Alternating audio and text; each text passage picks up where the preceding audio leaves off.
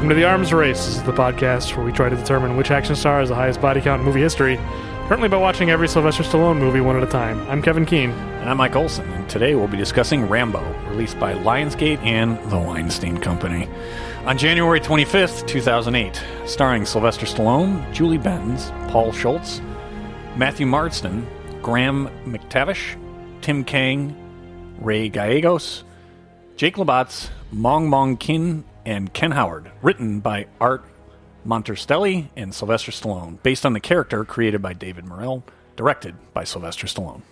Remember when there was a Rambo Saturday morning cartoon? and then you watch this movie? You want to talk? All right, let's just start right there. That's why I wanted to start. I'm trying to think, is the last episode we discussed Rambo, was it The Force of Freedom? That bonus episode, or did we do... No, I think we did 2, and then Force of Freedom, and then Rambo 3. I think so. Because if that was the last time we touched on Rambo, wow, what a different side of the spectrum. I mean, even from Rambo 3, it's a pretty crazy jump. I mean, Rambo 3 ends with Rambo and Troutman being like, I guess we're getting soft, huh? Well, this movie is the opposite of soft. Yeah, no. When I was putting together my notes... thinking about our point of our podcast and how I've said how there's times where I feel a real heaviness, man, this is too callous. But always with the backdrop, what the point has been is it kind of came out of our love for 80s cartoon type action movies. And it's fictional. It's all fictional. It's all fictional, but man... this does not feel fictional, and I don't think was intended to be that. It is intended to be heavy. Yeah. So that all said, it's like, oh man, this is just such a different tone from the types of action movies that we normally like to watch and discuss. It is very different, and obviously with this movie piggybacking on a real world situation, and that makes it tough because yes, everything that happens in this movie is fictional. But, given that it's set in Burma and there's actual atrocities happening there, I mean, that's obviously, probably pretty close to reality. Yeah, I mean, if it is exaggerated, it's exaggerated with a purpose of, obviously, I don't know anything about Burma or what's going on, or Myanmar now that it's called, so I couldn't say, but I think it's safe to say that if it's exaggerated with the purpose of calling attention to, the situation there. I think like any situation, it's probably, I'm certain it's more nuanced than if this is a 90-minute movie, and even that is 10 minutes of credits. This is essentially an 80-minute movie. So you're not going to get, the full, you're not going to tell the entire story of what's happening there. And like any Rambo movie, I mean, you look at, I'm not comparing the two situations in terms of world history, but you look at the way Rambo 3 depicted the war in Afghanistan. It was obviously very one-sided, and so I'm not saying that I'm not trying to defend the regime. I'm just saying I'm sure there's more nuance than, but even still, I think you're right that this movie, because it's so kind of violent and brutal, and because it's taking place in where a real world kind of situation like that is happening, it is very different, and it is tough to. We're going to try to have a fun podcast, but, it's very tough. difficult. Yeah. As I was watching it, it is interesting and kind of funny that you bring up Force of Freedom because for some reason, just in my head, and it's probably because the title is just Rambo, all I could think of was the cartoon Troutman, get me Rambo, is all I could think of, but man, is this so far from that. I mean, it's so far from that, but also the plot is basically an episode of Rambo, The Force of Freedom, because you think about the opening titles to the cartoon, and it's like, anytime, anywhere that evil forces threaten the peace-loving people of the world, there's only one man to call, get me Rambo. And that's the plot of this movie. There are peace-loving people of the world who have a job to do, and they say, get me Rambo, and they need Rambo's help to do the job that they're trying to do. You and I have talked about this on this podcast before, and I think this movie tests this theory of, we always say, you and I both grew up obviously watching violent movies and cartoonishly violent movies, and as you said, that's kind of the movies that we like to talk about, and we started off talking about Arnold Schwarzenegger movies. But you and I think have both said that that's probably not a good message, a good thing to see as kids of consequenceless violence, violence as, treated flippantly as not a serious thing. And this movie does treat violence as a very serious, very brutal thing. And, even when Rambo is the one killing the bad guys, and they're very bad guys, and we should be, and we are rooting for him to come in and save the day and kill the bad guys. There's no sense of triumph anywhere in this movie. It's depicted, even when Rambo is the one doing the killing, as a real tragedy that it's taking its toll on him. And the whole PTSD angle has come back fully, and I think that's one of the best moments in this movie is his dream sequence. It's incredible. It's one of the reasons why I love this movie. It's perfect. I love it. I love that montage. So yeah, I mean, we can plot wise, it's the most straightforward probably of all of them. Other than John Wick, it's maybe one of the most straightforward plots of all time. Yeah, but I like the simplicity of this movie. I think it is very effective what it's trying to do, whether or not. It can be rough to watch in spots, especially when it's the villains carrying out the violence, because that is just unvarnished cruelty, and it's tough to watch.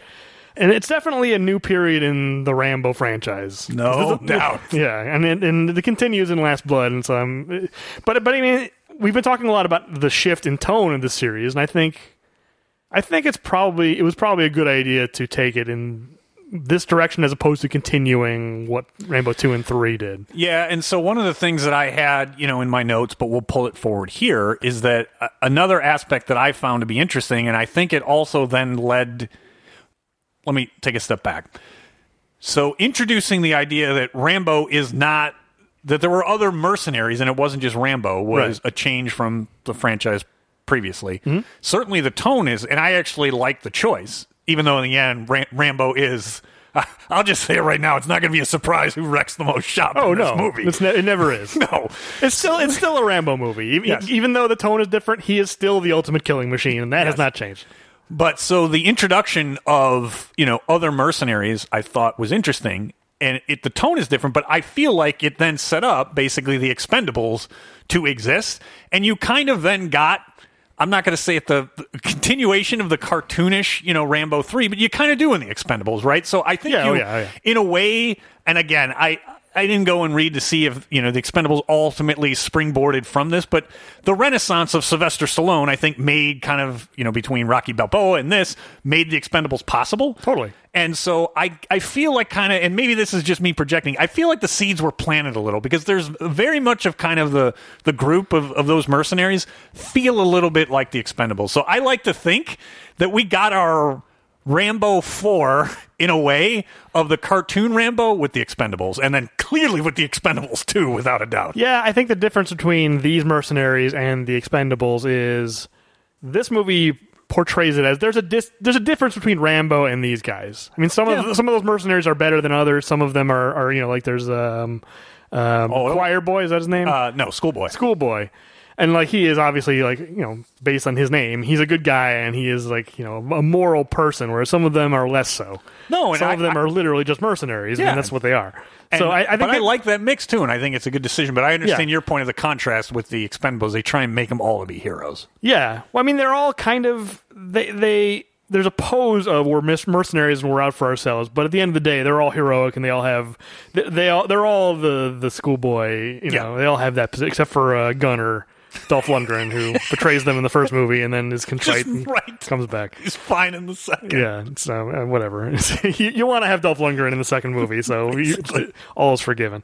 But we've been talking a lot about the change in tone, but I'm just curious, did you like this movie? I don't think we've really gotten there. Okay, so it's hard to say that I like a movie is kind of heavy as this. The change in tone, I don't disagree with. I think it was a good movie. I think it's tough to watch, and so sometimes movies that aren't repeat viewings for me, I don't want to say that it's not a good movie, but it's one that I think it would be tough to have that I want to put back in and watch a bunch of times. Yeah, okay. If that makes sense. That's kind of where I'm at, because I also think it's a really good movie. And we should talk about the director's cut, because while preparing for this episode, I discovered there was a director's cut, which I had no idea. And I've owned this movie on Blu-ray forever. I have the whole Rambo set. Yes. Well, not the first 4. It was the whole Rambo set at the time I bought it. But yeah, and I think the interesting thing about watching the director's cut, which the title is John Rambo in the director's cut, and I wonder if this is the cut that was released internationally, because I know that was the title elsewhere. So I didn't do enough research to find out if this is the case, if that cut was the one that they got like in the UK and stuff. But the violence is way, way toned down, and it's actually I feel like it was a cut that was making an attempt to get it more in line with Rambo 2 and 3 in terms of the tone of it. Okay. And I think it's a way worse movie as a result. It just feels defanged, and as much as it's tough to watch the violence in this movie, I think it's kind of essential to accomplish what Sylvester Stallone was trying to accomplish. The movie he was making was a movie where violence is ugly and visceral and disgusting. It's interesting you say that, though, since the director had made it, and the director's cut, you think, actually takes away from it. It's Sylvester Stallone. Right? It felt to me like Stallone second-guessing himself, of going like, oh, this is too extreme and too intense, and I shouldn't have made it this intense, and I want to pare it back. And I think this movie did okay, box office. We're going to get there in a second, but I mean, my sense wasn't that it was a failure. So, but if it had been a failure, I could see a world where he was like, "Oh, maybe it was too intense, and audiences couldn't deal with this level of violence, and so I'm going to try and pare it back." There are other differences. We can talk about that when we talk about the plot. But it would be difficult. This analogy probably won't work, or this comparison question won't work because of the plot of this movie. But I didn't get a chance to watch it. But is it director's cut like Donnie Darko, where it completely undermines? It's not that bad. Okay. It's not that bad. But it has a similar feel of a director going, people are totally misunderstanding this movie. I got to fix this. I'm going to show them. Yeah. Whereas I think it's funny because that's like the standard for me when I say Donnie Darko is the movie where it was accidentally that the editing crew turned and created a really watchable and great movie, because if you watch the director's cut, it's like, what is this? Yeah, Richard Kelly thought he was making like Primer, but he accidentally made a David Lynch movie for teenagers. He accidentally made a brilliant David Lynch movie, and then he went, no, that's not what it's supposed to be, and he tried to fix it, and it was a disaster. Anyway, so it's not that. No. It just I didn't think so either, but it loses the and it's still violence. It still has, the Burmese army killing villagers and stuff. Like all the scenes are there, but it's edited around the most extreme moments of violence, of like literally arms being cut off, and children being thrown into fires, and just really, really rough stuff. There's a ton of it. Yeah, and there's a ton of it, but that's kind of why I wanted to bring it up here, is because you think, this is too much, they should pare this back. But then you watch that and you go, this movie isn't as effective. I mean, it just, as tough as it is to watch in spots, it is emotionally affecting. Yeah, especially if, as you said, the point of the movie and what you're trying to drive home is to highlight the atrocities and what violence is, can be and really is like. Yeah. And not just in Burma, I think in general. I think the whole point of this movie is that violence destroyed Rambo. He talks about how he wasted his life. Yes. You don't expect that in a Rambo movie. And I think it's interesting using this character to tell that story. To tone it down does get away from the point, and the movie wasn't trying to glorify, right? So it's different if you're trying to glorify one, and it's not. So I think you're right, is that by toning it down, you're kind of missing the point. You could very easily see a version of this where that ending sequence, we'll get to it, and I'm sure there are some moments where you're kind of going like, oh, geez, like Rambo, holy crap. But you could see a Commando version of this movie where that whole ending sequence, you're going like, but you're not. You're not rooting or cheering. It's just like, you're just like tensing your teeth, like. And in comparison to Commando, that's probably good, because you're right. There's an alt universe that movie could have a completely different feel and tone and would be just like John Matrix. Well, it would be like that's the thing that's crazy, is because Commando and Rambo 2 were released around the same time and were kind of competitors with each other, and they're not too far off from each other. Rambo 2 is more serious than Commando. It's not. Commando's pretty silly, which is why we love it. Yeah. But imagine taking, Matrix and doing this treatment with Matrix. How strange and impactful that would be. That's what blows me away, is they took Rambo, this pop culture character, and made this movie with it. I think it's really a brave thing for Stallone to do, especially coming after Rocky Balboa, which was his big return, and everyone was like, that's a much more hopeful movie. We'll be doing that next episode. But to make this movie, I just find it to be a very brave move on Stallone's part. And I give him a lot of credit for just choosing to do this with this character. Go down the path. It's amazing. Anyway, should we get started? Let's do it. All right.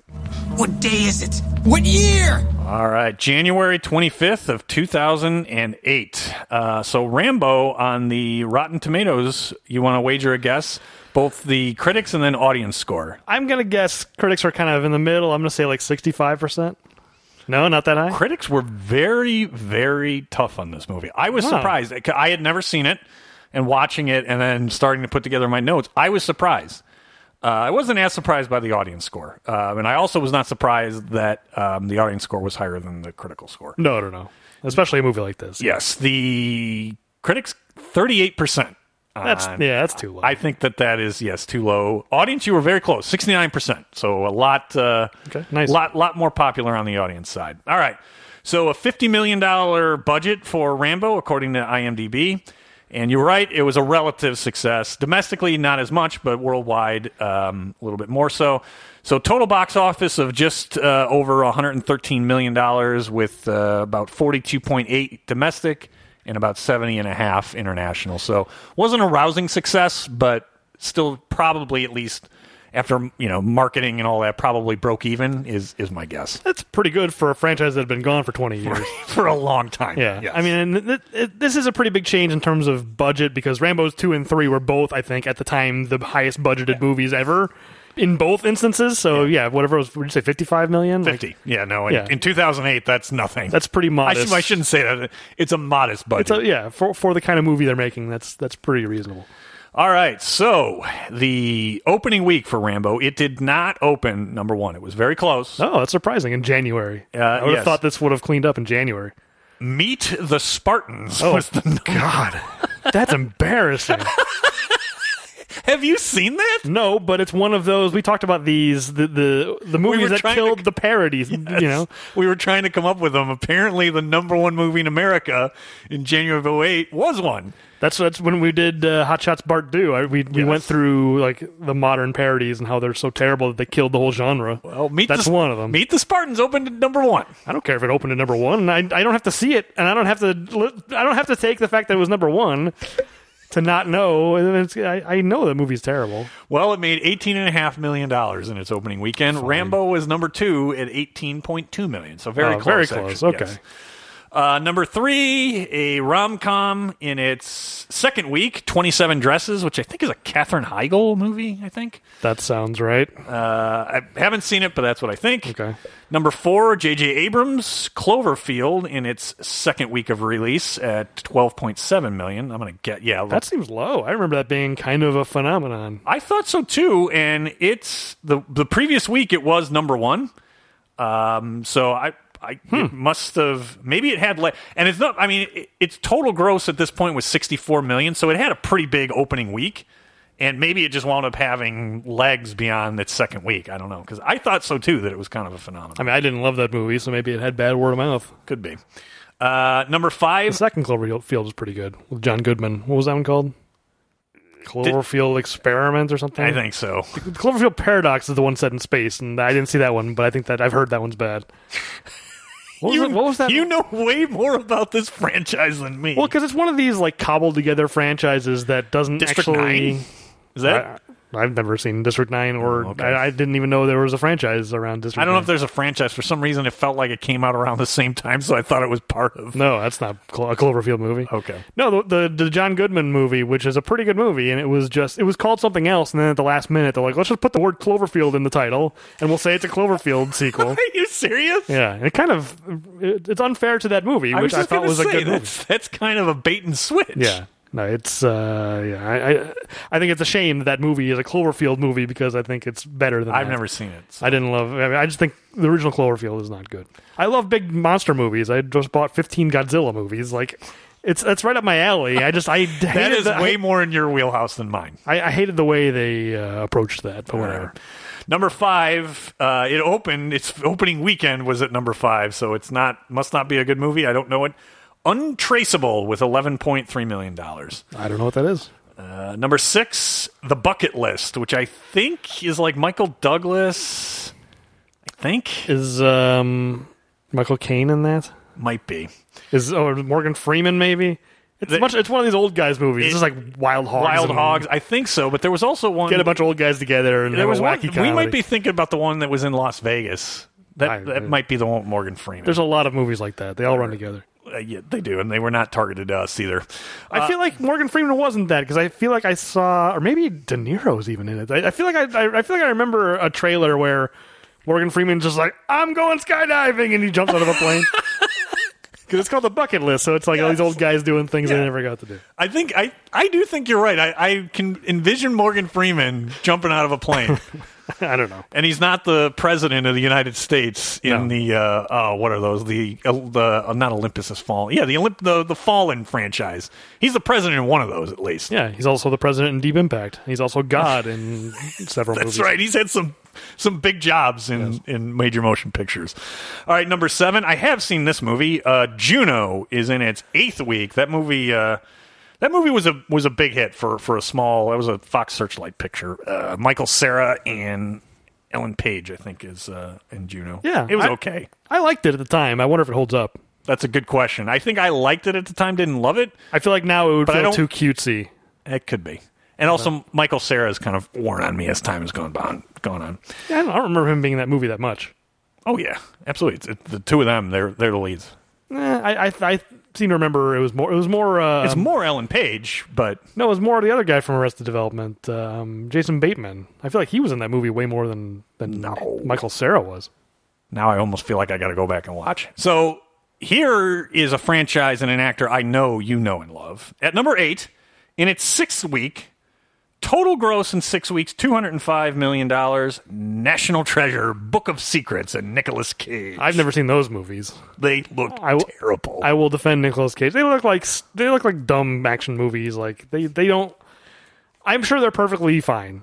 I'm sure they don't they're look not terrible because it's Nicolas Cage. We covered The Rock. We both love The Rock. Yes, there are some movies that happen to have Nicolas Cage that I enjoy. That's true. Watch Vampire's Kiss. Let's go to the opposite end of the spectrum on the acting scale from Nicolas Cage. At number 9, in its 5th week, a much smaller picture, so only $14.8 million with 4.8 actually in this particular week. There Will Be Blood with Daniel Day-Lewis. That is the polar opposite on the acting ability scale. They're not opposites. They're on different axes. That's not the same thing. Are you saying that Mike... Daniel Day-Lewis is an actor who is going for naturalism and realism, and that's why he's great, because he's very good at that. Nicolas Cage is going for the most stylized, it's an intentional thing with him. He's going for... He talks about how he tries to act like they used to act in silent films, where it's very stylized and very, deliberately artificial. Doesn't make him bad. If you don't care for it, fine. But I don't think saying they're on opposite ends of the spectrum. They're on different spectrums. Yes, I'm going to defend Nicolas Cage. He's doing that. It's not that he's a bad actor. I respect Nicolas Cage for taking those risks. It doesn't always work. He's not always good. Very rarely works. No, I think he's much better. All right, rounding out the top 10, Mad Money with $4.6 million in its 2nd week in release. It's a CNBC show or whatever? What channel is that? Actually, it is CNBC. It's Jim Cramer, but no, I do not think... Jim Cramer made a movie, I guess. What is Mad Money? I actually might like to watch that movie. All right, let's get... It would be just as intense as Rambo. Just a different kind of intense. Let's get to the TV ratings, shall we? Oh, boy, this is going to be a lot of fun for me. Somehow we have not had this year, because I would have remembered this. Oh, no, because, he was... Pretty much, yeah, kind of... 2000. He directed and wrote this movie, so he was busy for a full year working on this. Number 1 TV show in America, American Idol Tuesday. How about number 2? American Idol Wednesday. Very good. I gotta think that it would be funny if American Idol Tuesday was number 1, and then American Idol Wednesday was like number 9. People are, we're not watching Wednesday. I guess it depends on what the competition is. Let me give you number 3 through 5. I'm sure The Apprentice is still around. Dancing with the Stars Monday, Dancing with the Stars Wednesday, Dancing with the Stars Tuesday. So Tuesday, people were tuning out a little bit.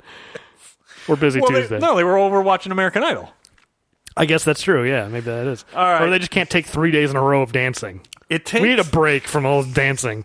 It takes getting down to number 6 to get a scripted show. And I know, It's look, 2008. I know it's 2008 and it's peak cable TV. I get it, but still, number 6, that is pretty bad. And it's Desperate Housewives to boot. I have no opinion about Desperate Housewives. I've heard people say that that's a good show.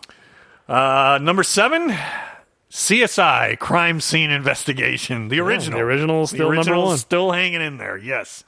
At this point, there must have been at least 3 or 4 of those. Oh, easily. So yeah, it's the fact that it's still the top dog of all the CSIs. Number 8, House.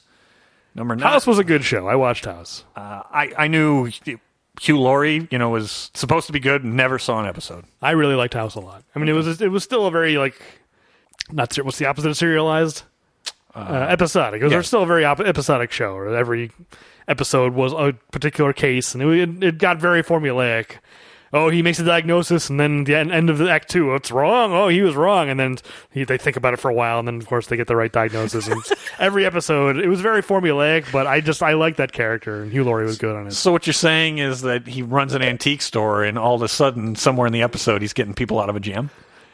Kind of. He was getting much more involved in his patients' lives than a doctor should. I'll tell you Any that. doctor? Or I should say his team got way more involved. Every episode, they would break into someone's house. That was kind of a running joke.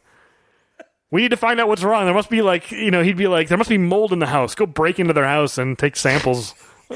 Sounds do like, it sounds like their malpractice insurance provider's worst nightmare. Yes. The whole idea was it was like a medical Sherlock Holmes, where he was like a brilliant mind, but he was like a total a-hole. And but it's as formulaic as it was, and every episode is the same, but it was still a very good show. All right. As those kinds of shows go. Number 9, Grey's Anatomy is still on the air and was in the top 10 at least back in 2008. Don't know about now. Number 10, Sunday Night Football, not Monday Night Football. Wow. That's when the NFL had changed and Sunday night became got the better rights because Monday night moved to ESPN. Well, okay. This is after. I was going to say this might be the Dennis Miller years of Monday Night Football, which may be the cause of that. No, because it's on NBC. So this is when it shifted and Monday night moved to ESPN. Yeah, okay. That was years before this, right? Yeah. Oh, yeah. That was like 5 years before this. Yeah, and at some point, wasn't not only Dennis Miller before that, didn't they have Rush Limbaugh for a period of time? He was definitely on ESPN, and it might have been Monday Night Football. I don't think he was ever in the booth. He might have been like a halftime guy, but yeah. I totally forgot about that. He was on ESPN. The ESPN, they certainly were willing to take risks on having people in the booth. Yeah. All right. Well, that stuff, it was a different time also. Yeah, it was a gimmick. Yeah. All right, the S&P 500 is at 1354.87, and you go a few months later, it's not going to be looking as good because it's the beginning of the financial crisis. That's true.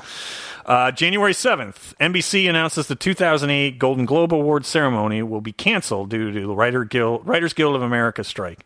Network announces the winners in a 1-hour news conference.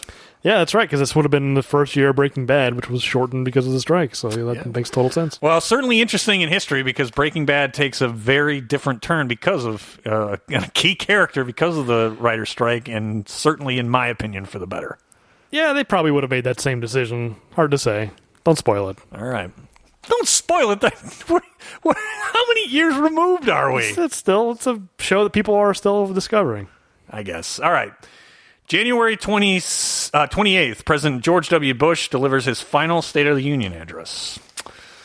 Okay. February, because he's not going to be president any longer after 2008 because it is an election year. Yeah, I don't think you had to explain that. I think people understand. It's final because no one allowed him to give another one. He was banned from Congress. Yeah, it was his last year.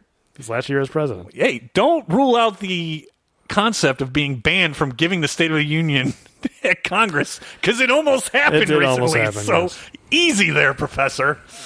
All right, February 3rd, the New York Giants defeat the heavily favored New England Patriots 17-14 and played at the University of Phoenix Stadium in Glendale, Arizona. I do remember that that was quite the shock. Yeah, that wouldn't have been this. This is January, so what round would that have been? February. No, not round. It was the Super Bowl. In This is January 25th. No, I just said February 3rd. Oh, you're going ahead. Okay, got it. I went. I'm sorry. I was thinking, wait, that's AFC, NFC. Okay. No, I went ahead a little bit. because there wasn't a lot in January of 2008, so I cheated and went into February a little bit. My memory for Super Bowls is not great. Well, I have to remember. I have to go back and look at some clips. Oh, you don't remember the pass from Eli caught on the top of the helmet? Yes, I do remember that. Yeah, so that was that Super Bowl. Okay. And then February 5th, U.S. stock market indices plunged more than 3%. After a non-manufacturing ISM report on business shows signs of economic recession in the service sector.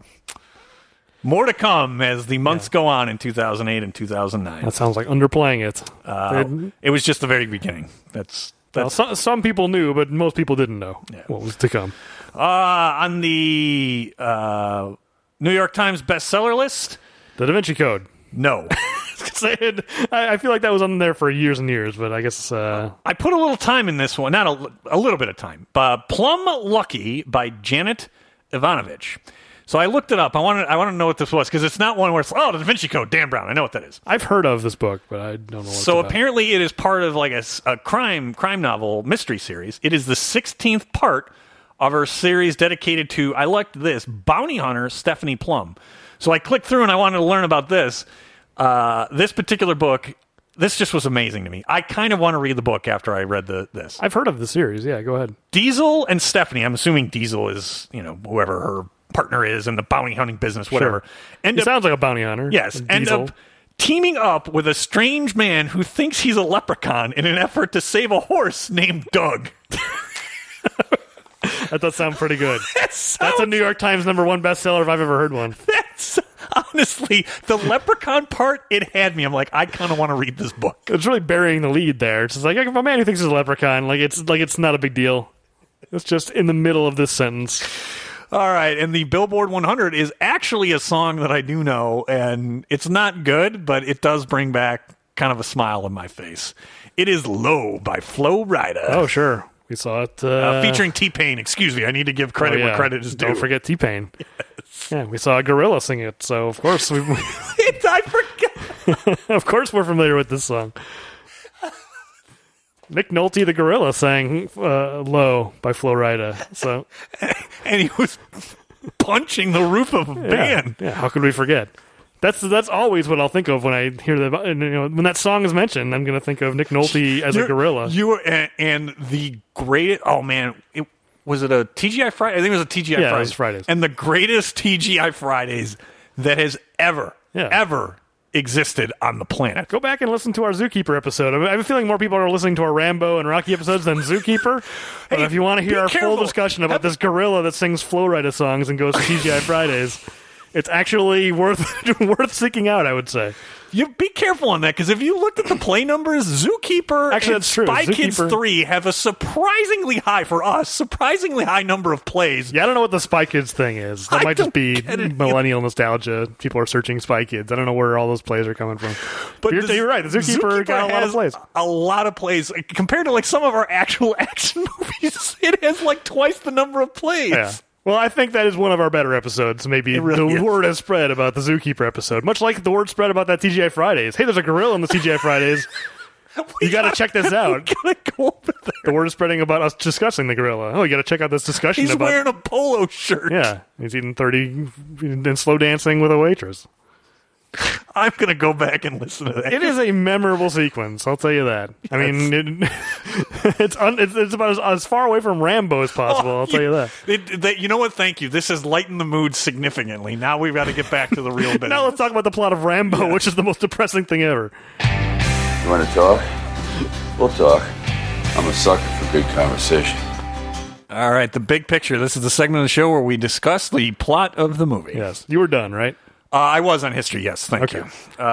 This is a very straightforward movie, plot-wise, without a doubt.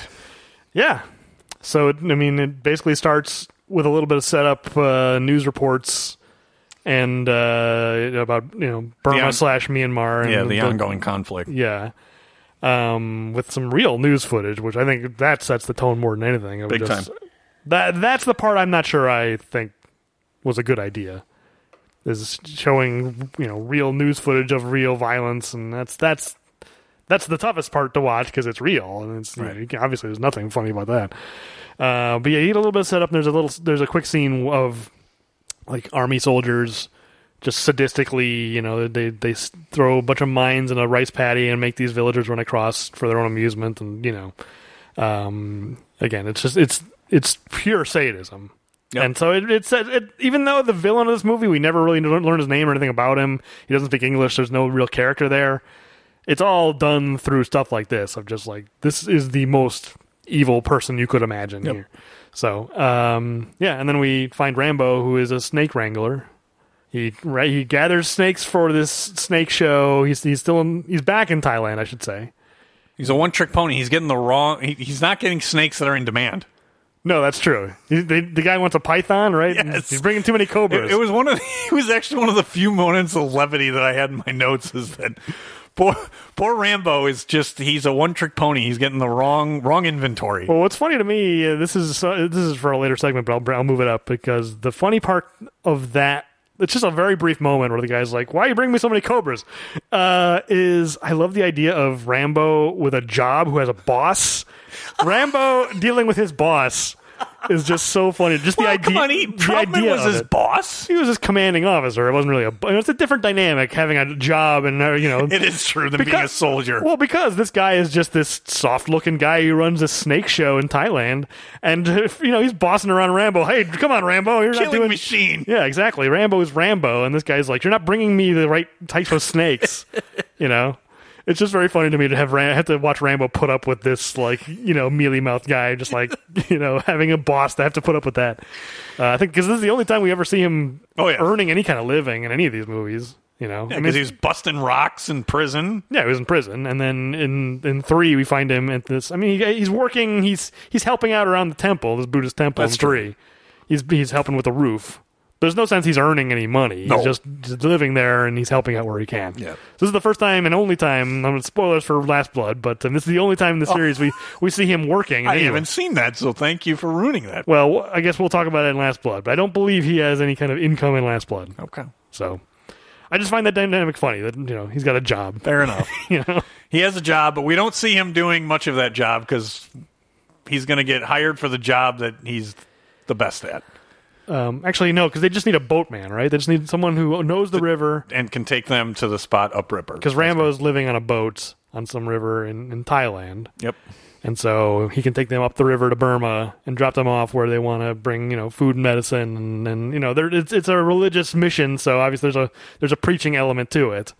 It's a dynamic that I think the movie could have leaned into more in terms of just like, is the priority of these people helping the sick and feeding people, or is it, proselytizing? It's not entirely clear. I'm not sure it matters. I'm not sure it matters, but for what you see, you don't get very much. You get maybe like 15 seconds of, I think, reading from the Bible. Yeah. It pushes more that they're there to help medically, etc. Yeah, I think so too. But it's an element the movie didn't need to include. I think it adds a wrinkle that I think is interesting. I'm just like, it's not purely humanitarian, but I mean, it's I think mostly. I think you're right. I think it's well intentioned. It's downplayed either way, and it really isn't the focal point. I mean, the missionaries really are just the driving force to have Rambo do what Rambo does. I mean, sure, they're really an afterthought. I mean, really, it's only the one character. What is her name? The woman in this group, Sarah. Yes, Sarah. I mean, they don't really lean into any kind of romantic angle here, but I mean, he's kind of.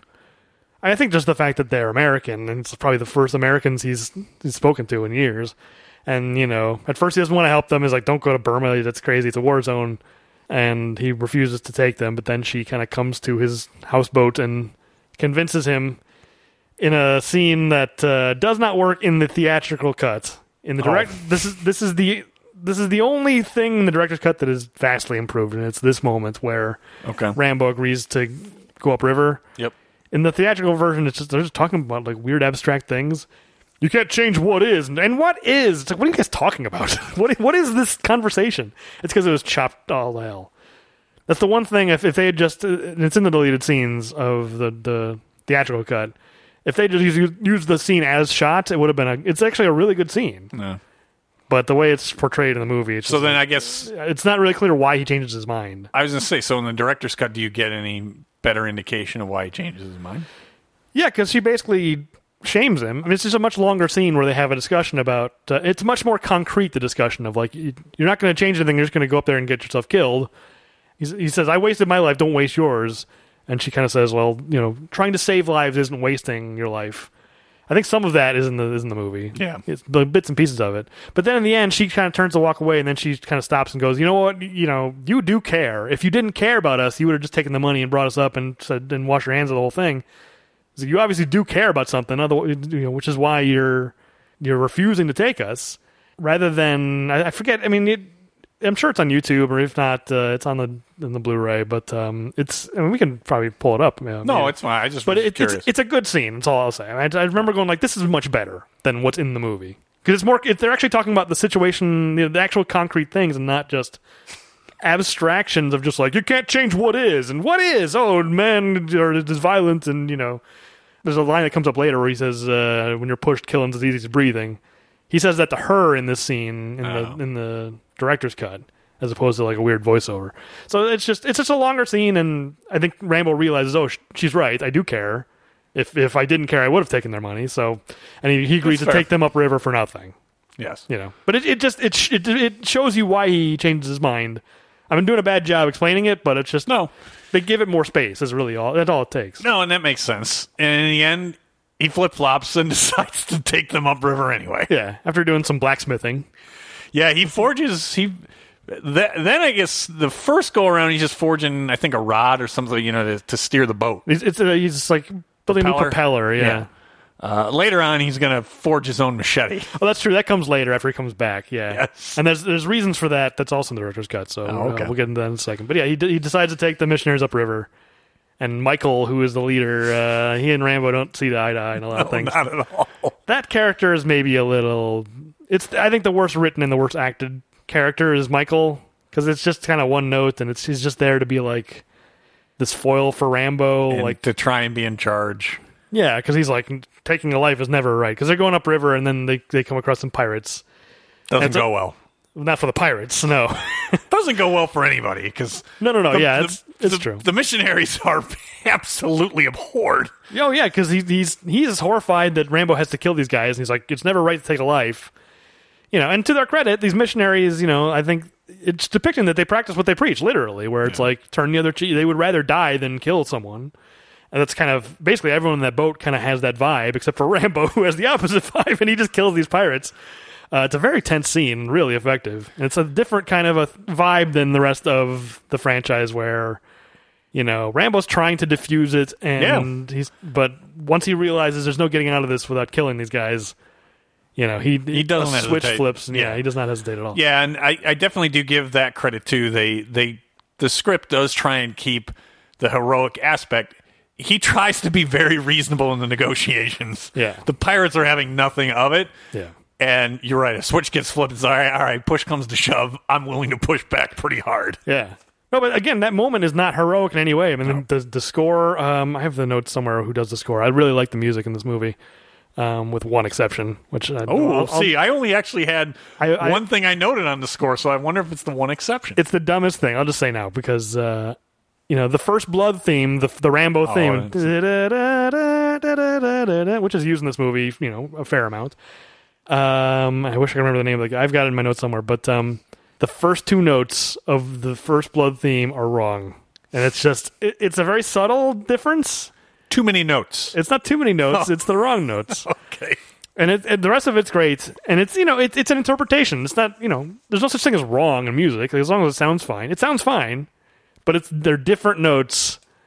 In the original three movies, it goes da da da da, and this one goes da da da da. I know I'm doing like Vanilla Ice now. It's a different thing. Ding ding ding ding ding ding. I know I'm doing that. But for people who know music, they're going from the original version goes from the fourth to the fifth to the tonic, and this version goes from the fifth to the seventh to the tonic. They're different notes, and it just bugs me because I know just enough about music, and my ear is just finely attuned enough to be like, that's wrong. That's just a wrong note. I definitely did not pick that up. Anyway, that's my only gripe about the score. Otherwise, I think it's great. And I think the moment where he kills these pirates is why I brought it up. Is it's a really interesting moment musically because it's not like ta-da, he saved the day. It's like, this is dark music for Rambo is saving the day. He's saving these missionaries, but the music is saying this is a bad thing happening. This is not good. No, and the reactions too from Sarah and all them are pretty horrified and horrific, and I think well acted and delivered for what that point is that. Oh, and the movie does not. I mean, at no point in this movie does it shy away from the violence, obviously, as we talked about. But I mean, the moment there's the one guy who kind of doesn't die right away, and Rambo goes up to him and just blows his head off. It's an ugly moment. It's not heroic. I mean, I feel like we're a broken record, but I mean, it's really striking to see the violence depicted this way in a Rambo movie, and it's why I think it is an interesting change to the franchise. That's all. And this is only the beginning. But there's plenty more. But anyway, he drops them off. They're horrified, but Sarah wants to continue on. She goes, "We got to make this worth it, so we're going to keep going." And it's either I don't know if it's this. It's not this sequence. It's the initial, the chopped up, where he says that this is your call. So if at any point in time you want to call it off or turn around, we'll turn around. He takes his orders from her, not from Michael, who is ostensibly in charge. Who thinks he's the boss? Yeah. He's not the boss of the boatman, that's for sure. Well, because he and Rambo have a confrontation where he's like, "Who are you to kill those men?" And he grabs them and pushes them against the wall. "Who are you?" It's actually there's a moment where you think Rambo might kill this guy. Like his blood is up, and he's been trying to hold down his violent, by catching snakes. Exactly. I mean, he spent all these years trying to avoid his violent nature, and suddenly it's come out, and it's like Rambo could do anything, and that's the Rambo we're seeing here. Is like because later you see him rip a guy's throat out. He easily could have just done it to Michael right there. It has that feeling of just like he's not safe. Michael's not safe here from Rambo. So that's also interesting. But anyway, he drops them off and heads back. He burns the pirate boats. He's got to cover his tracks. He does cover his tracks. Rambo and his two assistants, who we never learned anything about those two guys. No, and that actually confused me at first, my first viewing, because I'm like, I didn't remember them. Because they don't go on the trip up with the missionaries. I think they're there, but they're not on camera much. Okay. I think you see them like once, like on a wide shot. They're like way at the front of the boat, and they're kind of off on their own. God, I must have missed it, because coming back, I'm like, whoever they are, Rambo must really trust them, because he's enlisting them to help cover his tracks, murdering pirates. No, I think you didn't miss it. It's Stallone not getting enough coverage and not establishing them well enough, because they're there the whole time, but he doesn't. Okay. You don't see them enough. That whole scene is kind of shot in a way where it's kind of. I mean, the whole style of the kind of his directorial style in this movie is very kind of loose, and everything kind of feels like a documentary in a way. Like it's just a lot of handheld cameras, very different from the first three movies where it's very low to the ground and very kind of visceral. So I feel like a lot of that is just he just grabbed whatever he could in the day, and I know they shot with like 3 or 4 cameras all the time. And it's just like, he just forgot to shoot those 2 guys. Yeah, that's just all it was. He calls them my guys. They're my guys. So that Rambo trusts them, and that he's been working with them forever. Well, clearly he must trust them, because they help cover his tracks, as you said. Well, I mean, if you can trust a guy to watch your back from snakes, that is true in the brush, then you can trust them to cover your tracks when you murdered 5 pirates. They burn the boat. You just can't trust them to help you find the pythons that you need to find to make your boss happy. Maybe pythons are tougher to find. I don't know. You'd think they'd be easier. Pythons are a lot bigger than cobras, aren't they? Yes, so you would think so. I think pythons probably got to climb more trees. Rambo, I can't be bothered. I'm not as young as I used to be. Yeah, he just like snaps that when snakes are hanging from trees, he can kill them. That's true. Yeah, I forgot about that. I wonder what kind of snake that was. I don't know. Could have used his experience in Vietnam and Rambo too. So it seems like the missionaries' mission accomplished. They're doing what they went there to do, and all is well. But it doesn't last very long. No, not all is well for like 10 seconds. You get a very brief sequence where you see, as you said, they're kind of preaching and they're healing, people with injuries. And they're feeling good. Like when they first arrive, it's like triumphant and heroic that they're there and they're being greeted. It has there's this very brief idyllic moment where it's like, oh, it's the village and they're here to help. Yeah, and everything's going to be great. Oh man, it did not last. No, it comes out of nowhere too. I mean, it is kind of shocking where it was. You expect the scene to here's the scene where we see them helping these villagers. You don't expect the army to show up. You just think that's going to be this scene. It feels like a perfunctory plot scene, and so when the violence occurs, and it's literally shelling of the village. that preacher who literally catches a shell dead on, and I mean, just the thing is, it's interesting that, and we're harping on the violence a lot, but understandably so. I've been watching, for instance, the Friday the 13th movies lately. I bought the whole series. I've been working through them one by one. And, those movies Are you in space yet? No, the series does not have that one, I told you. It stops at 8. Jason X is the 10th movie. I like how you just call it Space. You did that last time, too. That's just your shorthand. Space! Well, I know what you mean. When you ask. It's called Jason X, please, Mike. No, it's not in space. It would be better if it was called Jason Goes to Space. But, Leprechaun in Space is just called Leprechaun in Space. That's because it's so great. Yeah. But those movies are known for their gore. But you would never call this gore. Like, gore has a certain connotation of, like, you're watching it to be, like, titillated by it and be like, oh, that's awesome.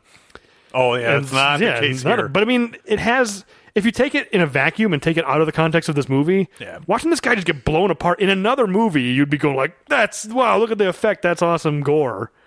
So it's just... Moments like that are just interesting. Just like, a guy just gets blown apart by a shell. And it's horrifying, as it should be. And I think this is is this the sequence, too, where you've got, like, the kids being thrown? Yeah, it's rough. That stuff is toned way down in the director's cut. Most of that stuff is taken out of the kids getting shot. There is one shot that I think Tropic Thunder took, and because some of this stuff is so extreme that you almost want to laugh, like, because it's so uncomfortable. And I feel like there's a moment in Tropic Thunder that, because a kid just gets thrown into a fire. Yeah. And you have to remind yourself this is, not real. It's a dummy kid being thrown into a fire. It's not a real. But I still feel kind of bad saying this, that it is bordering on funny. In another context, it would be funny just watching the soldier just chuck this kid into a fire. And there's a moment in Tropic Thunder where Ben Stiller just takes a kid and like chucks him into a river in a way that is intentionally funny. I forgot that. Yeah. I have a feeling that moment in Tropic Thunder was pulled from that moment in Rambo of that kid didn't. But here it's rough. So Sarah, Michael, and a few others survive. Yeah. The army takes some people captive, and so the preacher of this church in Colorado or whatever it is. Yeah, it was in Colorado. He comes and finds Rambo and says, the Burmese army took them. And the one thing is, not that I want to call attention to it, but it matters for kind of later when the mercenaries are making their way through. As, some of the villagers think that they've been able to, escape and go out through the fields. That's when the M2 mounted on a truck pulls up and just mows, a bunch of defenseless people down. The only reason I highlight it is later when you get to the sequence, guys who have basically are getting paid to go to war and see atrocities are saying, I've never seen anything this bad. Yeah. Really kind of sets the stage even more so. Well, and also it establishes that gun emplacement, which becomes important later. Yeah, and that's the other thing, too, is in the hands of Rambo, it is a absolute wrecking ball. In the hands of anybody, but yes in particular in the hands of Rambo. Yes. We'll get there in a minute. But, so this preacher comes and says, they were captured. They know because the Karen rebels, who are the kind of the resistance fighters, who we don't see much of. No. There's just the kind of those two characters. Then at the very end. At the very end, they storm in to help against the Burmese Navy.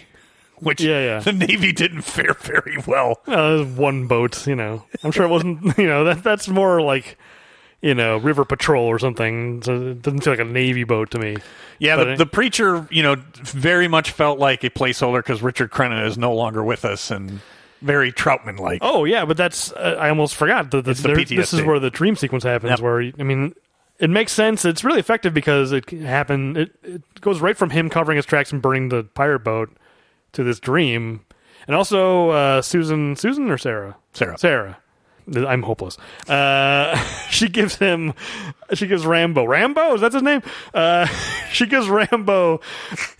That or Rocky would be bad. I mean, I've come very close to calling. I think I did at least once. You have done it before. Called Rambo Rocky once, yes. But that's understandable because I love Rocky, and Rambo I like fine. But anyway, she gives him a cross, a necklace, which is thematically significant because he's just had this moment of violence he's been trying to keep a lid on for all these years, and now he's having these horrible dreams, which is just kind of edited clips from all 4 Rambo movies, including Well, including yeah, I guess. scenes from this movie up to this point. You're right. So 3.5. But you mentioned Richard Crenna, which reminded me because it was nice to get Richard Crenna in the movie in this dream sequence, which is, there's a lot of voiceover of Richard Crenna, clips of him, John, just stuff like that. Just he's remembering things. And there's also the deleted scene of the original First Blood ending where Troutman shoots Rambo. Okay. They put that in there near the end. Which you're right. Yeah, I really like that. It's really smart. You can tell it's kind of grainier. It feels like they didn't have the original footage. They pulled it from who knows what, but it didn't quite look like the same quality. But I think it's cool to have that there. Just obviously, it's a thing that didn't actually happen. It was a deleted, alternate ending. But I just thought that was really cool. Yeah, and it then also sets the stage, as I said, for the placeholder because to wake him up, Rambo. Yeah, I think John Rambo. Yeah, I think the first time it's Troutman. You hear Troutman's voice, and then it transitions to that guy. Yeah. Even though that guy kind of looks more like Teasel. He's kind of a heavy-set guy. He's kind of a little shorter. He's got a little bit of a Brian Dennehy vibe, this guy. Which, right. That's all and Brian Dennehy sadly passed away recently. Yeah, he's no longer with us. Which is too bad because that's all I've wanted in a Rambo movie is for Teasel to come back. They could have done it in Last Blood. They had such an opportunity to do it there, and they didn't do it. Now they really don't have the opportunity. Yeah. But yeah, so this guy tells Rambo that they were captured, and and the guy, this preacher's hired a team of mercenaries. Yes. Someone at the U.S. Embassy just knows mercenaries or something? That was a question that I had, but I guess, someone's got to know someone who's got to know someone. But do they take out... I mean, I actually have some questions there, but okay. Well, we can cover that stuff later. And this is where Rambo forges his new knife, which is much more... Yeah, you can call it a machete. It's basically a machete. Yes. So the reason for this new knife is there's a deleted scene. It's in the director's cut where after Rambo... Because when Rambo burns the pirate boat... He's got like gas cans and he's puncturing the gas cans. And the knife he's using there is the classic Rambo knife, the serrated knife that he's always had. And I mean, I think there's probably supposed to be some significance to this, but they cut it out of the movie. So after he burns the boat, he throws the knife onto the boat. I think to indicate like I'm done with this. I can't do this anymore. This is I got to leave my violence behind me, and so I'm going to leave this knife that I've been keeping all these years. Yeah, my connection to that past. Right. Sure. So, and it's, but it doesn't last long. No, because he's got to forge this gigantic new knife, which does, I definitely noticed this knife in Last Blood, another tiny spoiler, but you see it in Last Blood. It's like, oh, he's still got that knife. So I won't say when he uses it, but he definitely has it. Okay. Well, he uses it here, that's for sure. Yeah, he definitely uses it here. But I wish that was still in the movie, because that knife is such an iconic knife. It's what you think of, Rambo's knife, Yeah. It's on a lot of the posters and packaging and stuff. It's such an iconic knife, and just to see him throw it away would have been a nice moment. So, because he never really the movie never identifies that as the knife. You see him stabbing those things, but it never calls attention to it to say, like, it's the knife. Yeah. So, I think it's too bad they cut that. I can see that and agree. Ultimately, Rambo decides he's gonna be the boatman and take the mercenaries back up the river, and so we're introduced to what I think is the precursor to the Expendables. Yeah, I mean, some of these guys are. I mean, especially the head guy, the SAS guy. I only caught some of their names. Oh, don't worry about it. I have them because I thought it was important enough to make sure that we had them. So okay, good. You're talking about Lewis. Lewis is the man in charge. Yes, the SAS guy. Yeah, very dismissive of the boatman. Yeah, there was a part of me. I love the idea. I love the idea of John Rambo, just boatman. I like him being a part of the team, and that's his nickname going forward, boatman. That really underplays what Rambo can do. I know it is. That's what's great. Is nobody suspects boatman to do what boatman does. It is great. I do really like this dynamic, in particular this guy and Rambo, where this guy is he's just the boatman. He has no idea who Rambo is or what he's capable of. Oh, hey, boatman, we're gonna whatever. When are we gonna get that boatman? Yeah. I've died of old age by the time we get there. He's just very dismissive of Rambo. And he has a little bit of a confrontation with him where it's like he's trying to make small talk with Rambo, and Rambo's not reciprocating. There's no interest whatsoever. Yeah, I've seen the 1,000-yard stare before. You can drop it. He's not impressed by Rambo in the slightest. No, like for me, actually, one of the highlights, I liked the entire group. There were even Lewis, who I've got later. I think that it was written to try and kind of make him be a foil in some ways, but there's still likable things about that character, and I think maybe it's the choices and the performance that I'm not sure it was written and intended that way, but there are things I'm like, I kind of like Lewis. I'd like to see him in the Expendables. I like all of them. I think this. Yeah, I agree. I think this crew of mercenaries is interesting in and of themselves. You could see a movie where Expendables-esque movie where it's these guys. I mean, and I like the way they're depicted in terms of they're mercenaries. They're definitely mercenaries. They're not heroic other than Schoolboy. But they're not unlikable either. Right. Even Lewis, the main guy, who is kind of an asshole, not just a Rambo, but just in general. And he has kind of a little racist moment a little later. Yep. He's not a good man, but he's also like capable. You know, like, these guys aren't there to be like the FBI guys in Die Hard. You know, they're not there. That's perfect. They're not there just to show. They're not there to be incompetent so that Rambo's got to step in. Oh, jeez, these guys are idiots. No, they actually are competent. No, they were competent, and I totally agree. I think the way they're written and the kind of space they fill in this movie is really good. And they set it up with Reese of being the whatever they have some stuff of. Hey, it's not hick or whatever, but, try reading a paper rather than sleeping under them. Yeah. But having him, like, sing, so they grate on each other, a little bit because they're not necessarily friends. Right. It has the feeling of guys who've been together just long enough to know how to annoy each other. Yeah, and a little bit of, like... I'm going to sing because that really annoys Juan or Enju. Yeah. Enju, right. And so it's a dysfunctional functioning group, and I think it's portrayed in realistic, and they're competent... But they've got each other's backs. Right, like, there's exactly. There's no point where one of them tries to like screw the other guys or anything like that. And even, Lewis, who isn't completely sold on even, going forward, we took their money of going forward. Even he becomes reasonable. All right, fine, we'll do the reconnaissance. Right. And if it looks like we can extract him, we'll do it. Otherwise, I'm not going up against an army. Right. I'm not getting paid. And that's a very reasonable approach, right? This is not... they're mercenaries. They're doing it for money. They're not there because they believe in, a cause. Yeah. And so I think all of that was handled well, and I think it was a good. That was one of my favorite things of adding a different dynamic. That it's not just Rambo and maybe Troutman sticking his head out every once in a while, like in Rambo 3, which made me laugh. Well, yeah, that's the thing is in comparison to Rambo 3, like. These guys aren't superheroes. This is a very realistic world as opposed to Rambo 3 where it's like, we're going to send Rambo, you and a couple of guys you're going to meet in Afghanistan are going to rescue Troutman, infiltrate this entire, like, fortified Russian base. Russian base? Yeah.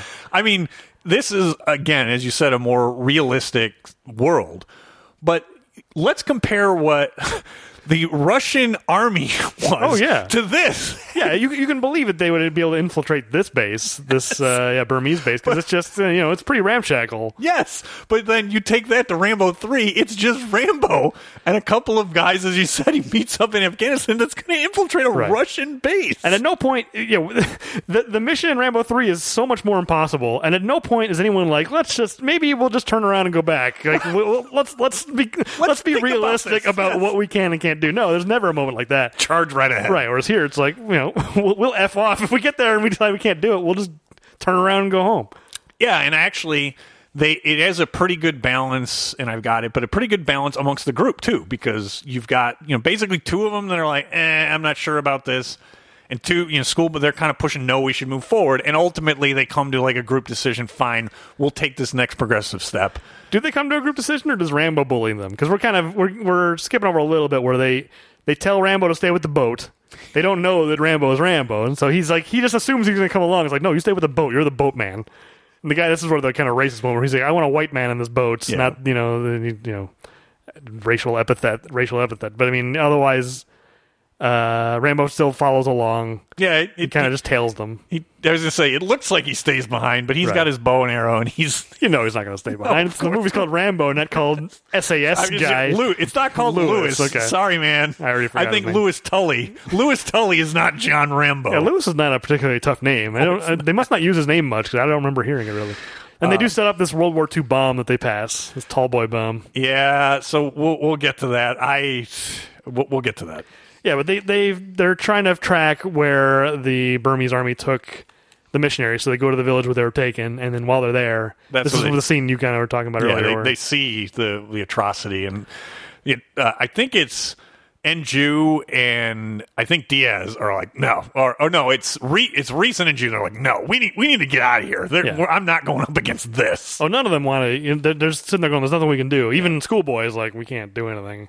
But then Rambo decided. I mean, this is the most heroic moment in the movie. I think Rambo just shows up out of nowhere and arrows them all to death. Yes, he does. It is a pretty cool moment. This is the most classic Rambo actiony moment. Is when he just saves the day and saves all these villagers. It definitely felt like it was a different movie, and it was the most of kind of rousing. Like, I'm kind of rooting for him, without a doubt. Because after this, definitely before this, no, and after this.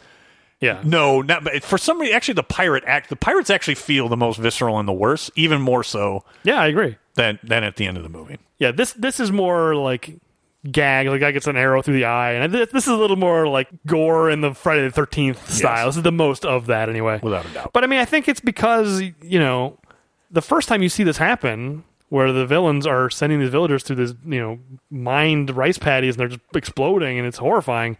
Because we saw that earlier and no one came to rescue them. Right, it feels justified. Yeah, you really want to see Rambo show up and rescue these guys. So when he does, it's definitely a catharsis in a way that this movie rarely has. But yeah, but as I was saying, like, I don't know if there's really a group consensus, because then Rambo just turns his bow and arrow on Lewis, and he's just like, "We're going to rescue these people." And everyone's like, okay, I guess so, if you say so, Rambo. He kind of gives them an ultimatum, you're right. But the point being kind of bullies them into doing the mission. But there was a debate, I guess, before when they got to this point. And this is where they were looking to turn back, and Rambo saves the day and says, no, we need to press forward. It's just live for nothing or die for something, which is probably the most famous line from this movie.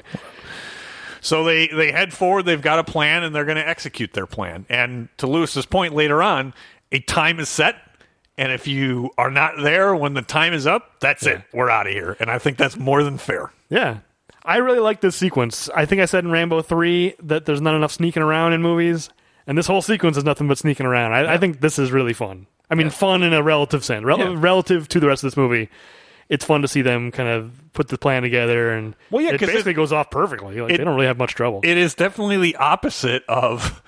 Rambo 2 and 3, as I can recall, where it's just he's just a bull in a china shop and just mowing guys down. Yeah, it's like, no, that's probably not realistic. You are grossly outnumbered with a well-armed enemy. You probably want to use stealth if you can. Well, the difference is in Rambo 3, there is a sequence of him sneaking around, but it's just to plant explosives so that later they can just blow everything up.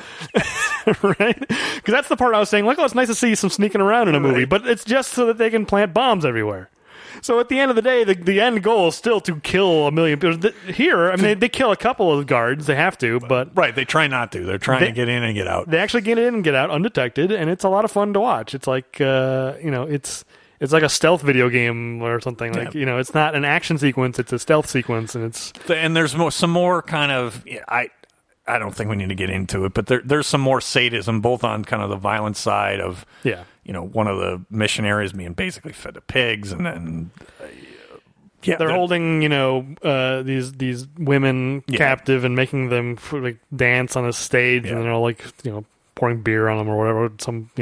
It's deliberately depicted as sadistic and cruel, and it's women held in cages and stuff.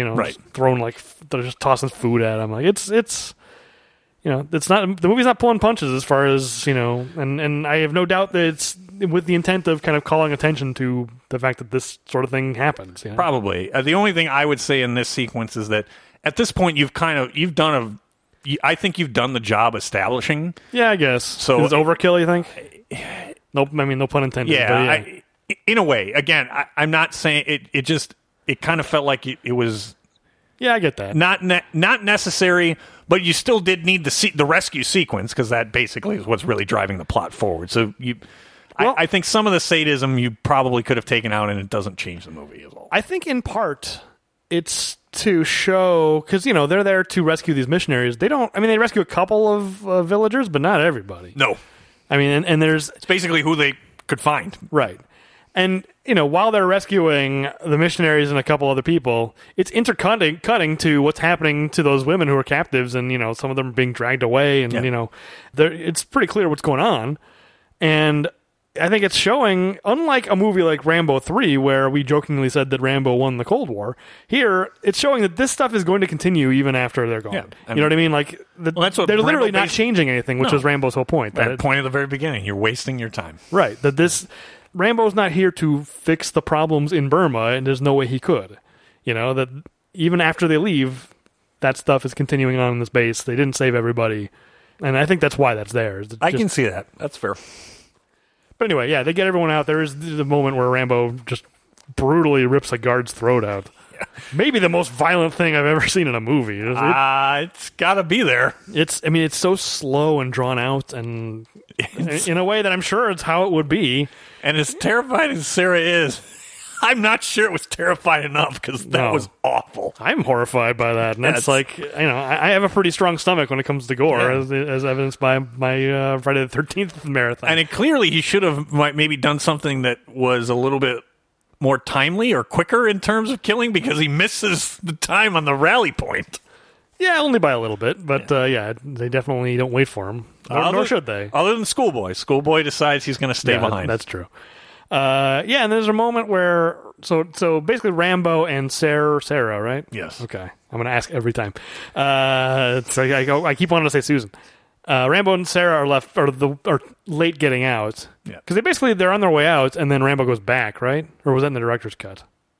I think that's cut out of the theatrical cut. There's a moment in the director's cut where kind of Rambo goes out with the team. He's like, "Well, we never found Sarah. Oh, let me go back in." Oh no, yeah, that's definitely cut out. Okay.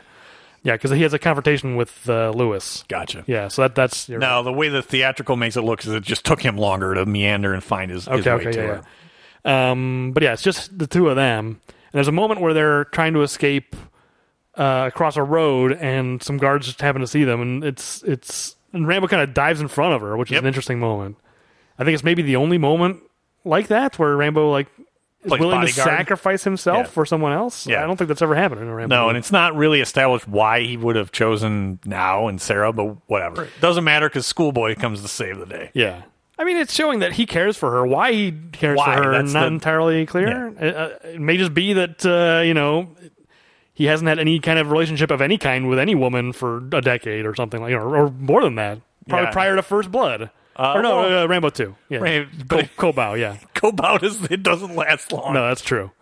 Yeah, and both women give him a trinket to wear around his neck. Yes. Not to call a cross a trinket, but you know what I mean. Like, yes, women only exist in this series to give Rambo things to wear around his neck.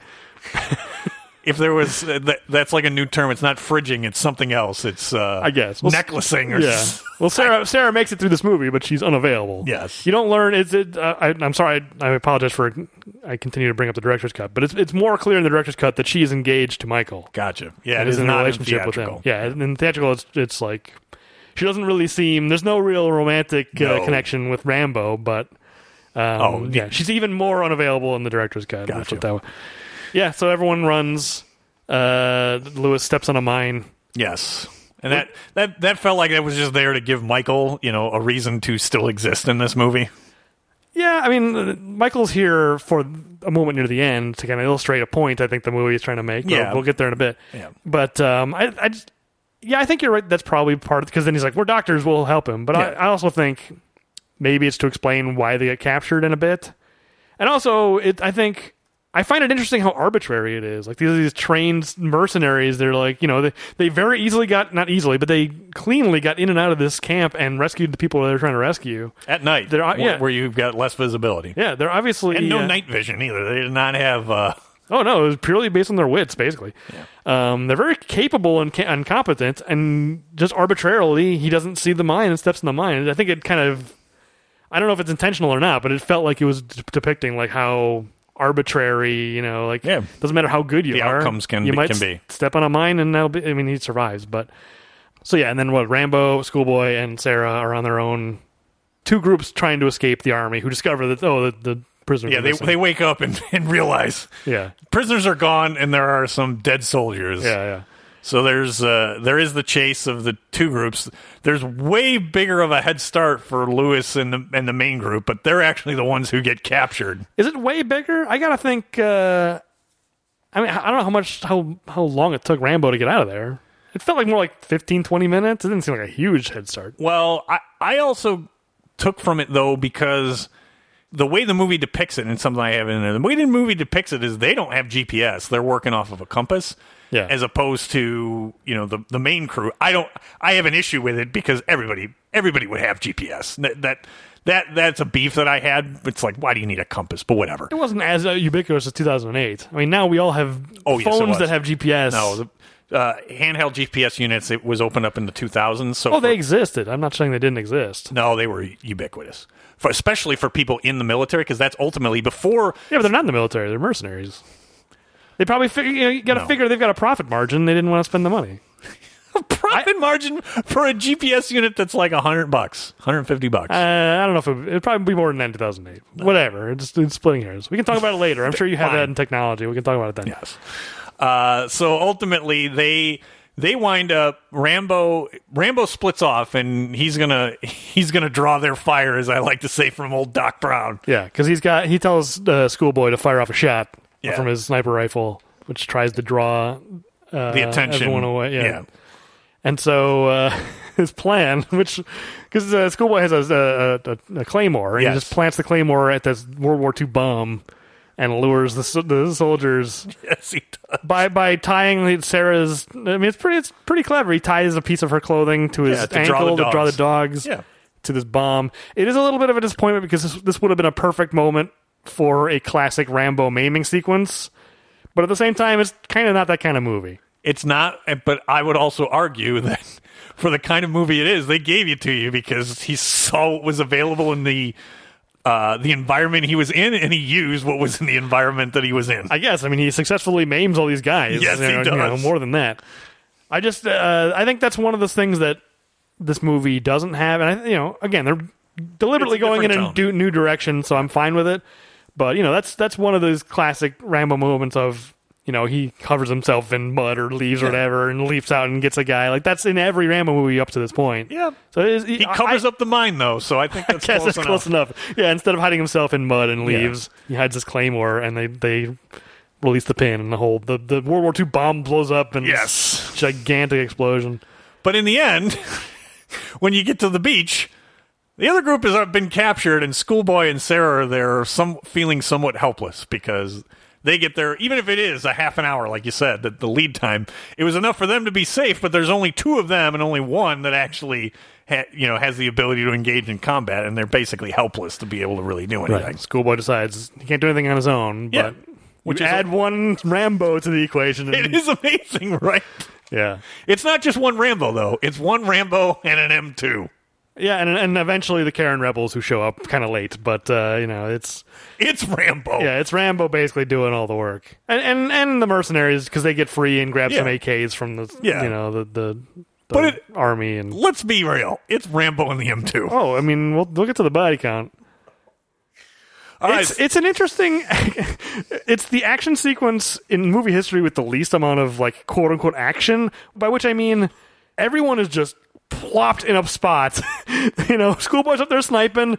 Rambo's on this gun just shooting it. He never moves from this gun once. No. And then the rest of them are in a little a little ditch. They move a little bit, but not very much. Yeah, they'll do the occasional like somersault or whatever. Yeah. But otherwise, guys, everyone is just plopped in place, shooting their guns, and it's like 10 minutes of them just killing mowing everybody. People down. Yes. Yeah. I think I saw in some of the behind the scenes stuff that the way this gun is depicted is real. This is what this kind of a gun would do to human beings. Yeah. But it's still, in particular, when he gets control of the gun, it's actually one of the more iconic Rambo shots where he's like out of focus and he comes up framed behind the guy and just cuts his head off, takes the gun, and it's the guy in the driver's seat. Oh yeah, that guy.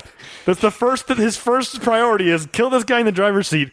And man, oh man, it is unbelievable what happens to this guy. Yeah, that guy had no chance. Yeah. I mean, it's just a lot of him shooting, Rambo shooting the gun and guys turning into mist. Yes. And then a truckload of guys show up and he spins around and just decimates this truck. They never even get out of the truck. These guys are literally fish in a barrel. The barrel is a truck that they have no chance to get out of. Well, he does the same thing with a Navy boat. Yeah. just rips through and destroys that thing. Yeah. Schoolboy does some damage. The mercenaries do some damage. The Karen rebels show up and help out a little bit. It's 90% John Rambo in that M2. Yeah. I mean, I guess if you have an emplacement where no one's going to get behind you and you've got a good, if it's positioned correctly, maybe this is something that could happen. We were talking about how realistic this movie is, and then this happens where Rambo takes out an entire army. So, I had read, and again, I don't remember if it was where I read it, if it was an article or if it was IMDb, which isn't necessarily a credible source. But I think it's somewhat loosely actually based on Audie Murphy, and what he ultimately was awarded the Congressional Medal of Honor for is similar. Again, this is obviously stylized to a certain extent, but in terms of like providing fire and taking down a number of enemy combatants, I do think it's again. I think this is taken to an extreme, but I don't think it's outside of the plausibility of being realistic. Yeah, no, I think it's just plausible enough. Yeah, I mean, it's still Rambo, right? That's the thing. I mean, at this point, Stallone is getting up there. I mean, he's in his 60s. It's not like First Blood where he was like 74, but he's still not Last Blood, yeah. But yeah, so I mean, I'm sure to a degree he's got to work with whatever limitations he has physically at this point. So he's not going to, do the kind of things he was doing in Rambo 2 and 3. It's a Rambo movie. You got to have a big action sequence at the end, so it makes sense. He just commandeers his gun and that's all he needs to do. Shot. No doubt about it. All right, and then the main bad guy who we haven't talked about much, but because he doesn't talk, I mean, he doesn't speak English, so you never really get much of his point of view. But he, like many of the others in the Rambo movies, try and get away, and it does not go well for him. Yeah, he just he's running for half of this. He decides pretty quickly, I need to get out of here. He does not pick up a weapon and fight back. He is fleeing. I love Rambo deciding, he sees the guy running and just like, I'm not going to shoot him. I'm going to run him down. He hides behind a tree and gets him with that knife that he made it and he brought it. So if you're going to bring it, it's time to put it to use. That is a really great shot when he comes around that tree and the Rambo theme hits. Yep. But it's not like the heroic version of the Rambo theme. It's this very dark, like, it's brutal. It just eviscerates this guy. I will say that my one complaint about some of the violence is a lot of this is CGI squibs and stuff. And now in 2020, some of it doesn't hold up that well, at least for me. Okay. And this guy in particular, because he guts this guy. I mean, it's gross. The guy's like intestines spill out. But I look at that now and I go like, that's I can see the CGI of it now, but because it's so visceral, it's literally visceral. Yeah, there's viscera everywhere. You can ignore it, right? I mean, your attention is more on the shocking violence of it. That it's like than what it looks. It probably looked just as bad then, but I didn't notice. Whereas now, this is like my third time seeing this movie, and it's like maybe now that I've been a little bit inured to the violence that I'm noticing that stuff. But the effects don't hold up all that well. That's all. All right. And then it ends with, because Rambo talked about how maybe his dad is alive to Sarah, and so he heads back to Arizona. To head back to Arizona, which I think is when this was the last Rambo movie, that was, I think, a fitting ending. It's no longer the ending to the Rambo series, but I liked, at the time, I remember really liking that. I'm just like, that's nice. He went home. I like it too. Yeah. And I guess we'll see when we get to Last Blood if it should have been left there. Yeah. Oh, that'll be an interesting conversation for sure. Right. And for once, thank God, this movie does not end with a horrible ballad. That's true. Thank you, Rambo, for not ending in a ballad. It's one of these horrible Rambo ballads. I'll give a Long Road a pass because it is an iconic piece of music. It is the Rambo theme, but it is also pretty bad. And you're on your own, and it hurts when... Yeah. This movie does not end... I mean, this movie ends with an acoustic version of It's a Long Road, but there's nobody singing. Well, and there's a long history of bad closing credit song choices in Stallone movies, so... Yeah, but Rambo in particular, so I'm just very grateful they didn't do it again. It was 2008, they couldn't do that anymore. It's not the 80s anymore. Fair enough. All right, let's move on to technology. It's already up in the cloud. What cloud? What cloud? All right. This is the segment of the show where we discuss how changes or updates in technology might have impacted key scenes, plot lines, etc. in the movie. Being a relatively fresh and recent movie, there's not a ton because it is set present day as well. Yeah, you already brought up my one, but even that, I think I'm more willing to believe this movie than you. All right, so you're talking about the handheld GPS? Yeah. No, I don't buy it for a second. So I will tell you that in 2008, very readily, very easily available. But each one of those guys would have been outfitted with their own handheld GPS. You would want to know absolutely where you were at every point in time, particularly in the jungle, which you still would have good coverage. It wouldn't be as robust, but you still would have good coverage. Today, absolutely. No, these guys today would have that. I believe that they wouldn't have that in 2008. Being somebody it's borderline, it's right on the edge where being somebody whose hobby is GPS. Yeah, you're talking about 2020. No, and I'm talking that geocaching started, and it's actually the 20th anniversary right now of the first geocache being placed is actually right now. Okay. And by 2008, absolutely, handheld GPSs were very widely available. And again, not dirt cheap, but cheap enough. If that one of my main jobs is to know where I'm at in uncharted territory, you absolutely would have a GPS. Because keep in mind that all those guys, they're ex-military. The military used GPS before it was open to the public. So whenever any of those guys served, they would have had access to GPS. Yeah, but how long ago were those guys serving in the military, and were they using GPS then? Yes, they absolutely were. 100%, but whatever. I don't know. Lewis, I mean, we learned he was ex-SAS. So, I mean, that's the air service. So he's probably, who knows, I'm sure he was some kind of like airborne. Yes. Just give it to me. They all would have had handheld GPSs. They could have. In 2008, they were available to them, but I still buy that they wouldn't have had them. If people going around and finding little boxes that people place in forest preserves as a hobby are doing it in 2008 and have those, people in the business of being mercenaries would absolutely have those it would be like saying they're not going in with their own weapons. Of course they are. Those are the tools of their trade. A GPS would have been a tool of their trade. Well, in the end, they didn't need the GPS, so, you know. Okay. And if it's like any business, they're going to get by with it as cheap as possible. You know, they're going to. No, they're not. Sure, they are. Every company I've ever worked for. If you could wind up dying because you got lost, are you telling me that is not something that would be at the top of your business priorities? Yeah, but they never got lost. Rambo very easily found that bomb again. I mean, he ran straight for it like he knew exactly. They've got their own. You know, it's a crutch. They probably feel like, I don't need one of those. I'm sure it was, Stallone being a little bit of a Luddite. Why do you turn this into the devil's advocate? You don't need to defend this. It was a poor decision on the writer's part, but it's fine. Well, but if the point is they should have had it then that's not a change in technology. That's just a criticism of the movie.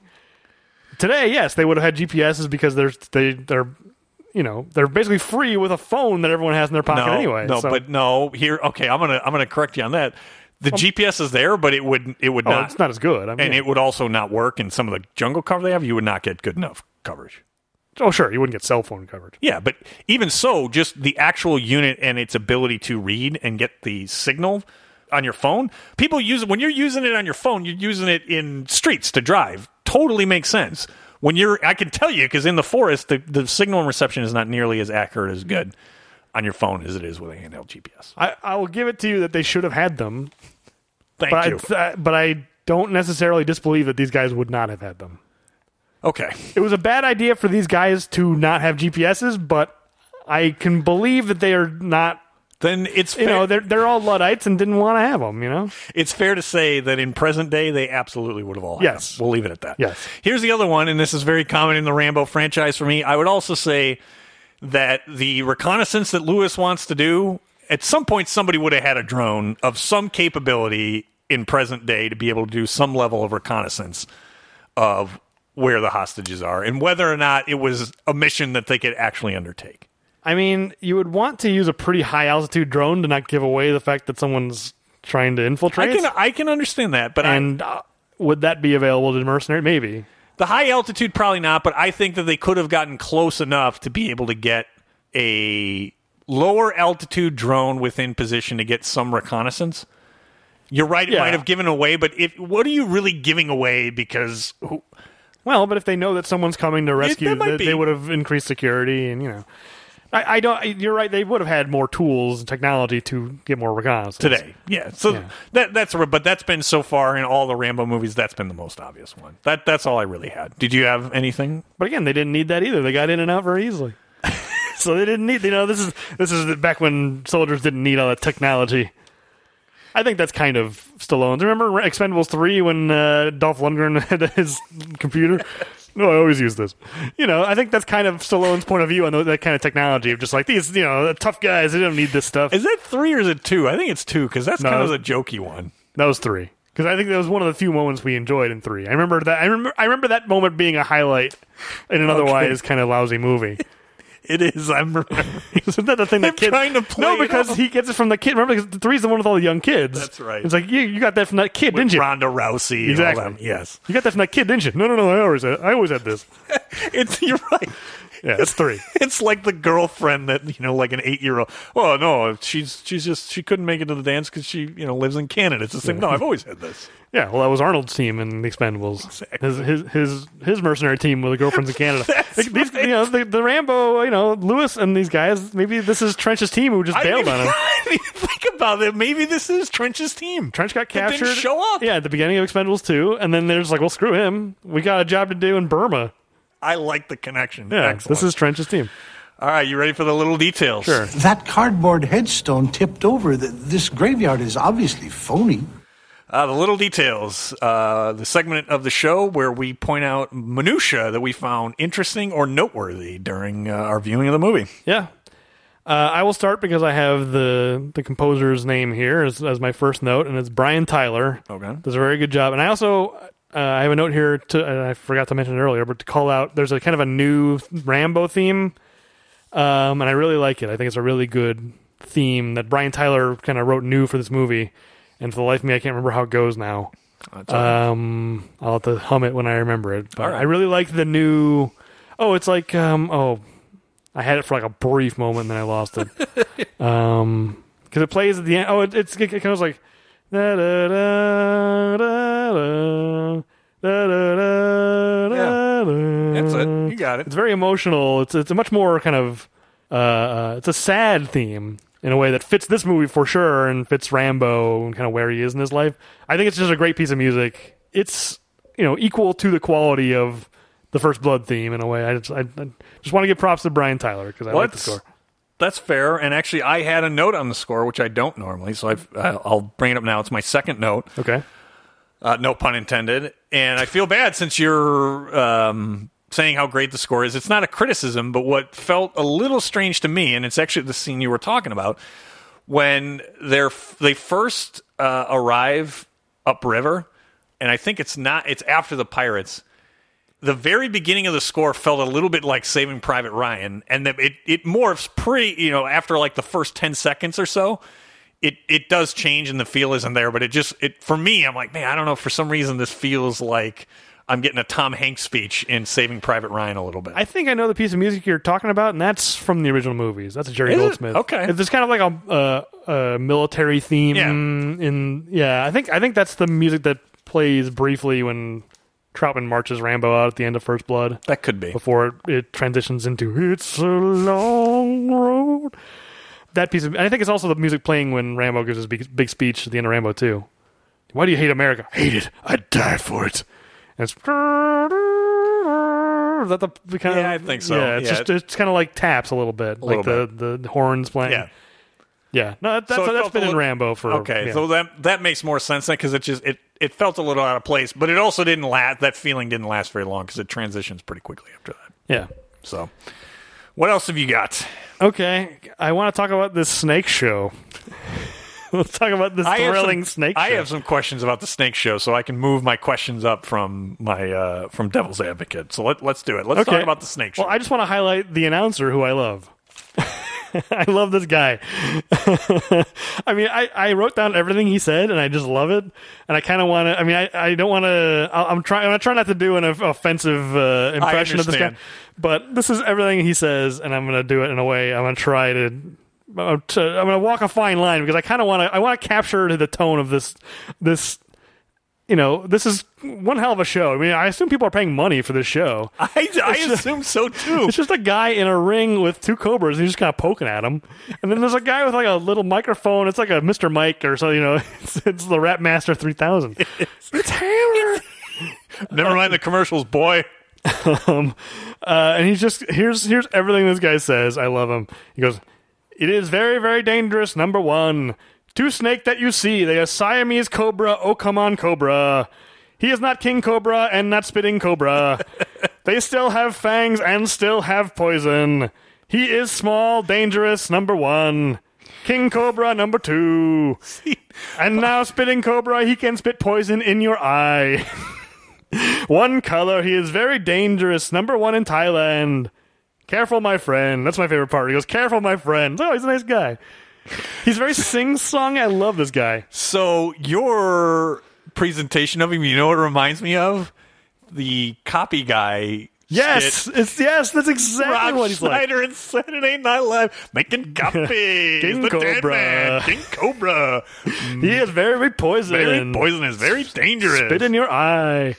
Yes, it's exactly the cadence that this guy speaks with. What I had a question is, so what you're telling me is you think that this guy is trying. So I got the impression, right? The announcer, it should be he should be like hyping up the crowd and like trying to get people, basically generating excitement. Either that or give like zoological facts. Like, is this an informative like a color show? Man. Yeah, like a color commentator, right? Yeah, right. Giving some. I don't think he's accomplishing either of those things. No.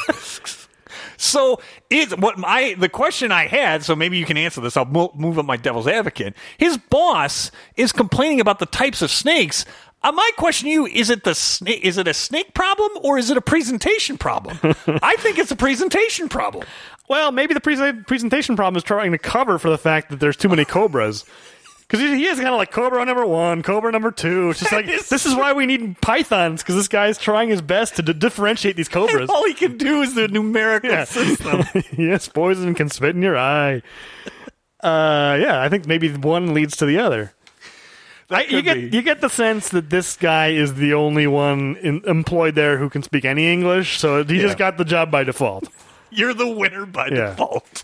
Which I guess the reason why it's in English is because they're trying to appeal to tourists. That's also what I assumed. It doesn't seem like a draw. Like, you look at this place and just like, boy, they must be coming from miles around and see this guy poke snakes. Well, not just cobras, because there aren't any pythons. Well, right now, just cobras, but in theory, eventually, they're trying to expand. Yeah, they're trying to broaden the show. What is because with a cobra you can see the appeal of, like, he's going to poke at it and the hood's going to come up and it's like, oh, it's, what's the appeal of the python? Yeah, the python, they're constrictors, right? It's just letting a python wrap around a guy and be like, might kill this guy. What's the show with a python, I guess? I don't know. I guess what's the show with a cobra? I don't know what the show is either way. So what you're saying is that I'm being unfair on the announcer. He doesn't have much to sell in the first place. Yeah. So even if he's doing his best. Oh man, what's the name of the ring announcer? The Let's Get It Ready to Rumble. I mean, he's Michael Buffer. Yes. So Bruce Buffer is the MMA. He does MMA.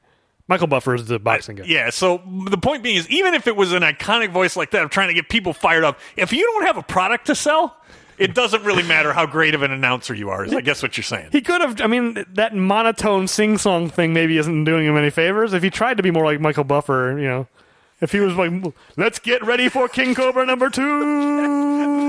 You might have got the crowd a little more fired up. That crowd is sitting there looking very bored. They're just sitting there, hands on their haunches, just like, okay. People, in my view, they were pissed. Whatever they paid for the show, maybe. They were pissed off about whatever the price of admission was. If he just threw it in the middle there, King Cobra number 1, no refunds. King Cobra number 2. All transactions are final. As is, where is. All right, I'm glad we found a little bit of levity in this episode. Well, this Cobra show or the Snake show, they're trying to be more than a Cobra show, but it's just, it is so weirdly fascinating to me. You get so little of it. Yes. The fact that Rambo works here, and the fact that this is where he landed, which I have a question about in a minute. I'll save that question until we get there. But all right, so my first little detail I had, a lot of my stuff we've covered because there's not a ton in this movie. Yeah. Again, 80 minutes. Yes. The credits start at 80 minutes and like 20 seconds. And a lot of it is just people getting killed of those 80 minutes. But my first thing was just Michael. He is just filled with a ton of bad ideas. Okay. Can't kill the pirates, despite the fact that now what you're telling me in the director's cut is his fiance Rambo is effectively saying what they will do to her. Yeah. His fiance, Michael, no, can't do it. Can't kill the pirates. Going upriver in the first place is a terrible idea. And then having to report the pirate killings, it's like, Michael, do you want the audience to just hate you? I know. Well, and also, he saw what Rambo did. It's like, you murdered those people, and I plan to report you for the murders. What do you think Rambo's going to do? It's a miracle Rambo didn't kill him. I mean, we know... full of a ton of bad ideas. We know Rambo is a good man who isn't going to just commit cold-blooded murder, but this guy doesn't know that. He just saw him just brutally kill 5 pirates. Exactly. And to tempt fate and to say, I'm going to report you... He is full with a bunch of bad ideas. Yeah, well, we did skip the end because his whole thing is it's never right to take a life. And then he does. I'm sorry if I keep bringing it up. In the director's cut, it's more clear that he's doing it to save Lewis. Right? Okay, is it in the theatrical cut? Is that clear that he's doing it to save Lewis? That's what it looked like to me because I think it was maybe more clear because Lewis, somebody's got the drop on him, and Lewis is still firing at somebody, and that Michael intervenes. Okay, maybe just watching the theatrical cut, I didn't really notice it until I saw it the second time in the director's cut. But anyway, he kills a guy and then has a kind of a freak out, understandably. But I don't know if there's. I mean, I think there is a message there. I think it's saying that Rambo is right that we're all capable of violence.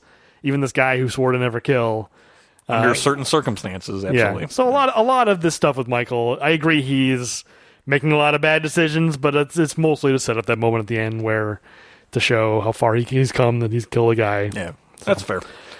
Okay, so speaking of those pirates, as they're trying to sneak by the pirates, there's a moment. I was kind of annoyed with Rambo, and I feel like someone should have said something where they're like, "What is it?" And it's like, "Pirates. Tell everyone to get down and don't make a sound." Michael goes over to the rest of the group. Whisper, whisper, be quiet. You just told them to tell them. You're right. I didn't let him tell them. I was like, I want him to be like, you just told me to say it. You just told me to tell them to shut up. At least give me one sentence to tell them. Everyone. I'll play a little devil's advocate on this one. I think I know what the issue is. What's that? Rambo's got a boss that he doesn't like. He's taking it out on Michael. Sure, I guess so. Now he's in charge. Exactly. He's paying it forward. He is the boatman, and he's in charge, and he's giving orders that Michael's trying to follow, and then immediately undermines it because that's probably what his boss told him. Go get me snakes. He went out and got snakes.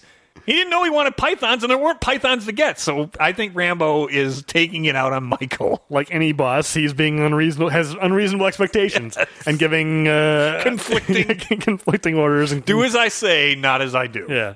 I just found it kind of funny. I mean, there's not a lot of, like most Rambo movies, there's not a lot of comedy in this movie or like moments of humor. So he says, "Don't talk." That's specifically what it says. Tell everyone to get down and be quiet. Don't talk. There isn't, but I'll tell you actually another, skipping far ahead, but a good transition on another moment of comedy. And this is, I think, some of the reason why I think there's some charisma to Lewis's character.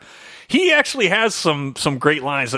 I noted a couple. The air smells like a wet dog. And then calling Michael and all them God Squatters, all of that stuff, I think, made him, I don't know if it's relatable, but certainly a little bit more charismatic. He is. In some ways, he's unlikable, but in some ways, he is the most interesting character outside of Rambo himself. Yeah, and just... He definitely, I felt that description got me to what they were trying. The air smells like wet dog. I'm like, yes, yeah. I know what that... Now, whether or not it actually did, don't know, but I'm like, I know what that smells like. Is it in the theatrical cut when he's talking to Rambo when they're going upriver and he goes like, "These God Squatters, they don't know what they're doing, but then they send the devil to do God's work." Okay, and he taps the knife on him. Like, that's a really... Like, it's just overblown enough. Like, we're not supposed to like this guy, but he's also... kind of fun, you know? He is. I mean, the reason I think I felt like this was the Expendables inspiration in a small way is that felt very much like a Statham as what's Christmas's first name? Lee Christmas. That felt that line sent the God Squatters sending that felt like Jason Statham 100% to me. He's got a similar accent too. Yeah, I imagine that's like an East End London or something. Or I don't even. So I shouldn't be saying. I have no idea, but it sounds like they're from the same place. And that may be some of it, but just the dialogue itself also felt like something that would have been written for Lee Christmas. Yeah, no, there's some similarities for sure, including like the kind of overinflated ego to a degree. Yeah, and Graham McTavish, the actor, I think I've only seen him in this and one other movie, and it's one we will be covering in Creed. Oh, I didn't remember that. He's he's Ricky Conlon's manager in Creed. Okay. He's like, you got yourself thrown in prison, and you got to do one last fight. You're taking this fight. He's that guy. Gotcha. And I love him in Creed, and I love him in this, and it's like, what else has he been in? I wonder if I've seen him and not noticed. Probably. I'll have to go look now. He seems like a guy who should have a career making B movies as the lead in a million B movies. I feel like if this guy had been 10 years older and had been around in like the late 80s and 90s, he would have had that career. I can see that. He's just a little too young to have been like an 80s action hero and become like a B-level action star. He's perfect for it. I feel like he should. I don't know how old that guy is, but maybe too late now, but he's great. In both movies I've seen him in, I've really liked him. So enjoyed him without a doubt. All right, what do you got next? A ton of the stuff we already talked about.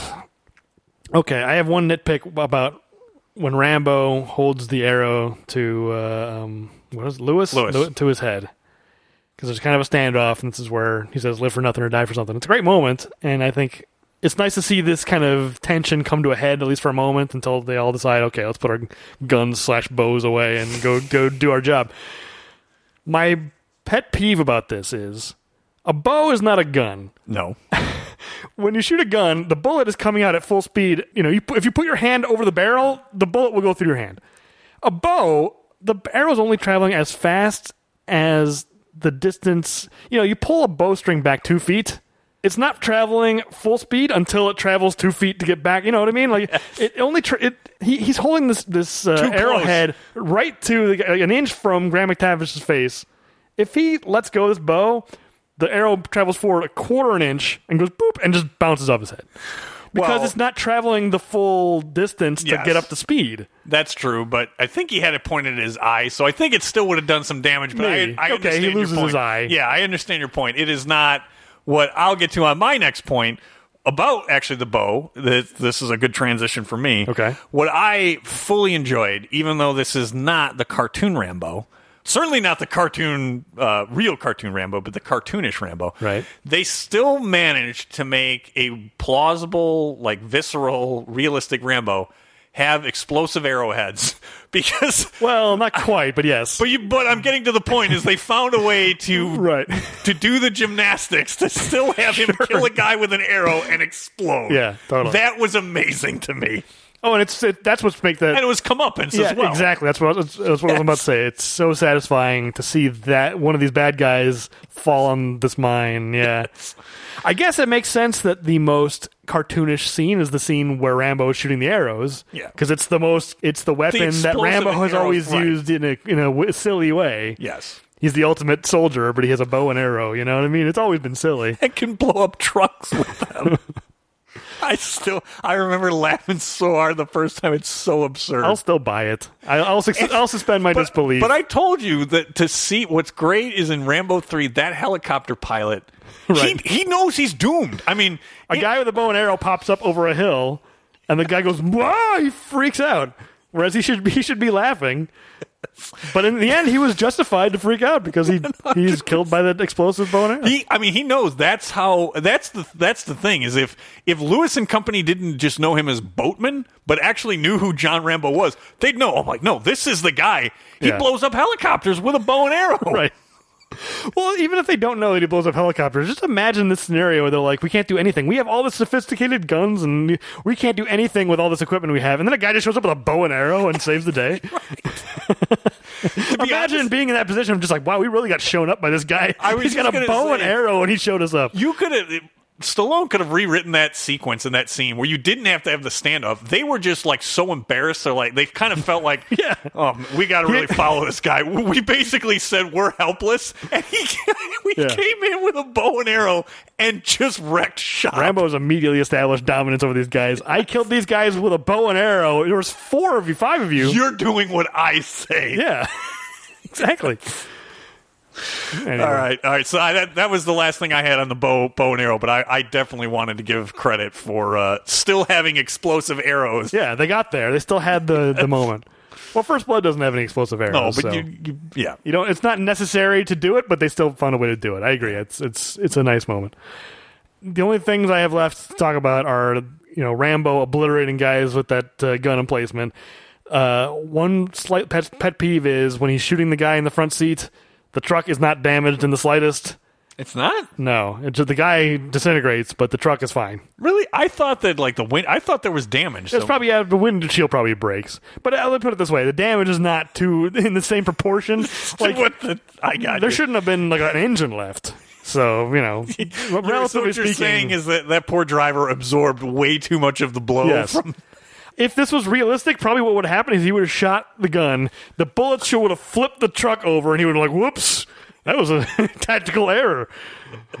That's all. It just doesn't seem. It feel the truck didn't even wiggle when he's shooting the front of the truck. That is fair. All right. So what I wanted to note, this is only actually kind of me admitting my own foolishness. What's funny is when you mentioned that bomb, my first viewing through, I thought that was just some setup because it was from England in World War II. Right. I thought it was a setup for something like some sort of joke for Lewis or Schoolboy.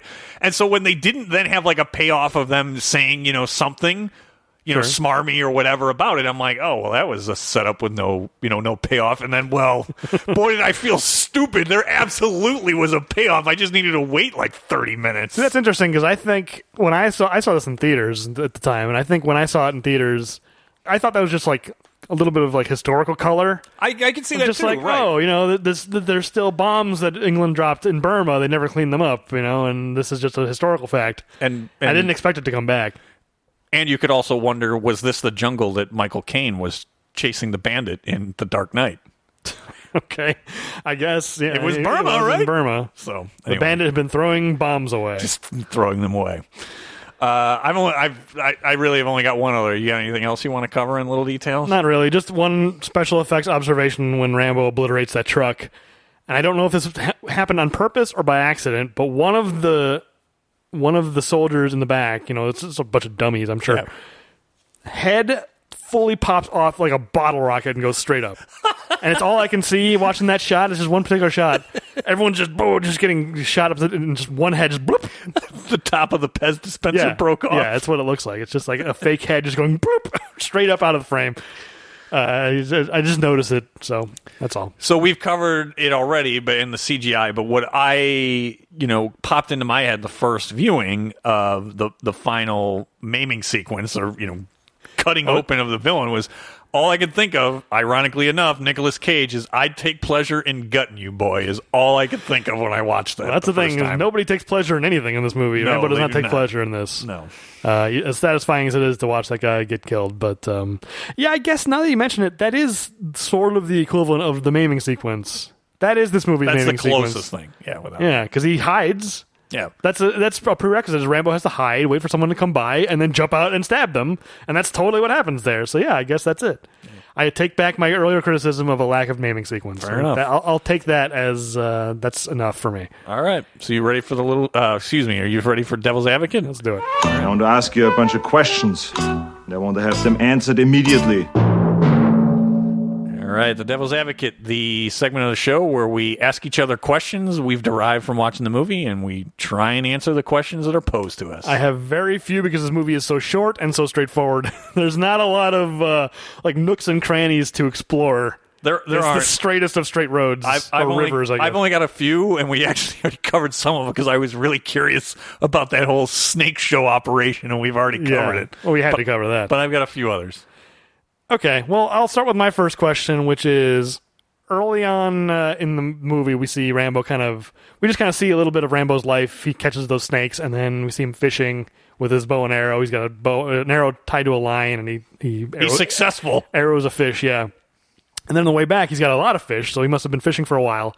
And some Buddhist monks on a boat passed them, and they handed off a bunch of fish to the Buddhist monks, which is an interesting connection to Rambo 3, where he was living in Thailand and living in this Buddhist temple. But he's no longer living in the Buddhist temple. He seems to still have some kind of relationship with them, but he's no longer living there. So my question is, what happened? Did the Buddhists kick Rambo out of their temple? Or did he willingly leave? It's not like he has a great life here. He's barely getting by, it seems. I was just going to say, here's where I would go, and I immediately was going down this path before you could even ask the question. I think Rambo got kicked out.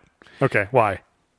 Follow-up question, why? Okay, hold on. I think he got kicked out because I don't think he would, because his life is, I think, far worse now than it was in Rambo 3. Yeah. I don't think he went left on his own. I think he was asked to leave. Yeah, in Rambo 3, it seems like he's trying to get himself back together. This is the place where he's trying to find peace, and then he has not found peace in this movie.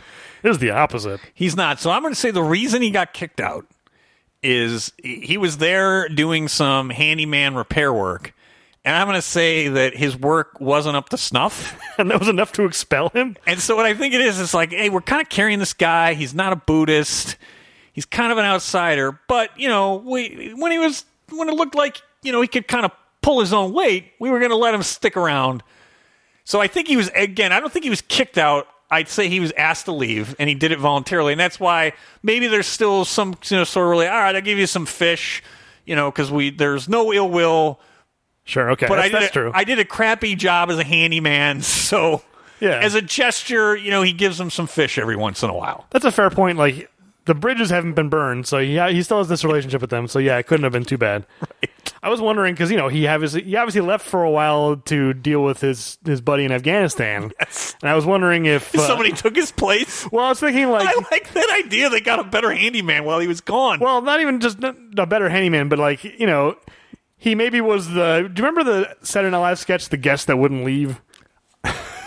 It was John Belushi, and he's just like, you know, yes. a party has wound down, and he just won't leave. He's like, oh, I'm going to watch, that was a great movie, and let's watch this movie. And it's like a horror movie parody, and Jane Kern's like, no! Yeah. Like you know, he's a monster. And Rambo is that. Yeah, I wonder if what we're seeing in Rambo 3 is he just won't leave, and so when he goes to Afghanistan, like, this is our chance. Don't let him back in when he comes back. Yeah, exactly. Yes. I like that. That's what I was wondering. Yeah, if he ever managed, because I do like the continuity where he's living. I mean, Rambo 2, the base is in Thailand, and he just walks off the base. He's like, all right, I'm done. I'm just walking, and he walks to this Buddhist temple or founded at some point, and was living in Thailand in 3. Goes to Afghanistan, has that mission. At some point, came back. And now he's still living in... I like the continuity, or he's just... Because he happened to be in Thailand when he walked off that base, this is just where he lives now. Yes. I just find that interesting. I like that there's that continuity. All right. So I did my best on that one. I think I did an okay job. Yeah. I think at least we have some plausible explanations. All right. So I guess my first question is... It actually has to do, and maybe this isn't devil's advocate, it's more tactics and strategy. But the tough sequence we talked about the shelling of the village is the shelling that goes on. It is initially the first wave is when they're just establishing and basically, you know, firing on the homes, and then some of the residents are fleeing. Right. But then they actually have their own troops advance in, and they continue the shelling. So my question is, isn't it kind of demoralizing for you to be in that military and know that they are willing to shell while you are on the battlefield? That's a good point. It didn't occur to me. I think this is just not a particularly well-run military organization. Okay. Because, you know, they let these mercenaries get in and out of their base very easily. That is true. This is a permanent base, it seems like. This isn't like something they just recently set up.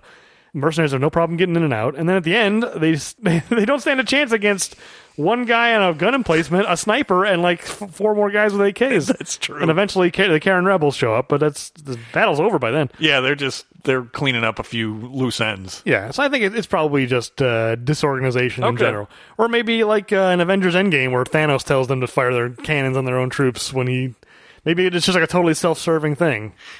The villain is... I wasn't expecting to compare the villain of Rambo to Thanos, but there you go. So, do you think that was a good strategy by Thanos? I guess at the time. I don't remember the specifics of... All right. At some point, he's being threatened by... Oh, it's a Scarlet Witch. She's messing him up. And he's just like, fire on on everybody. he wanted to blow up Scarlet Witch. And so he's just like, I don't care who you shoot at. Just shoot at everybody. So maybe that was what was going on. He just, Win at all costs. I mean, this guy, this guy's a sadist. It's the most sadistic villain maybe ever in a movie. His soldiers are just kids he's kidnapped from neighboring villages. He doesn't care about them, so that's probably actually a fair point there. Yeah. All right, what else you got? Okay, this is like a logistical thing that I'm sure there's a scenario where this makes sense, but I don't understand it. The missionaries hire Rambo. They need his help to take them upriver to the point where even when he says no, they keep asking and asking until he finally says yes. So they don't seem to have any alternatives. Then he takes them up there and is like, we'll just take the overland route. We'll just walk back. Why couldn't they? Why couldn't they walk there? If you can walk back, you can walk there, right? I think that's a fair point. There must be some explanation. There must be some, it's easier to get out of Burma, across the border, than into it or something. I mean, I couldn't figure out what the scenario was. I guess it could be plausible that if you're leaving the country as opposed to coming in, that maybe they're letting certain people out, right, that they don't want, undesirables. Maybe. I could see that, but it still doesn't really make that much sense why you're sneaking up a river one way and taking the overland route the way out. Yeah, it just seemed like a plot convenience of just to get Rambo back home, so he's not just waiting around. I think that's 100%. Because what's the alternative? They had to say that, otherwise Rambo would be waiting around. They never come back, and then he goes on his own, and there aren't any mercenaries. Is basically I guess you could have done that, but it wouldn't have been as interesting. No, not at all. Because I think actually the mercenaries were one of the highlights of adding to the franchise. Yeah, absolutely.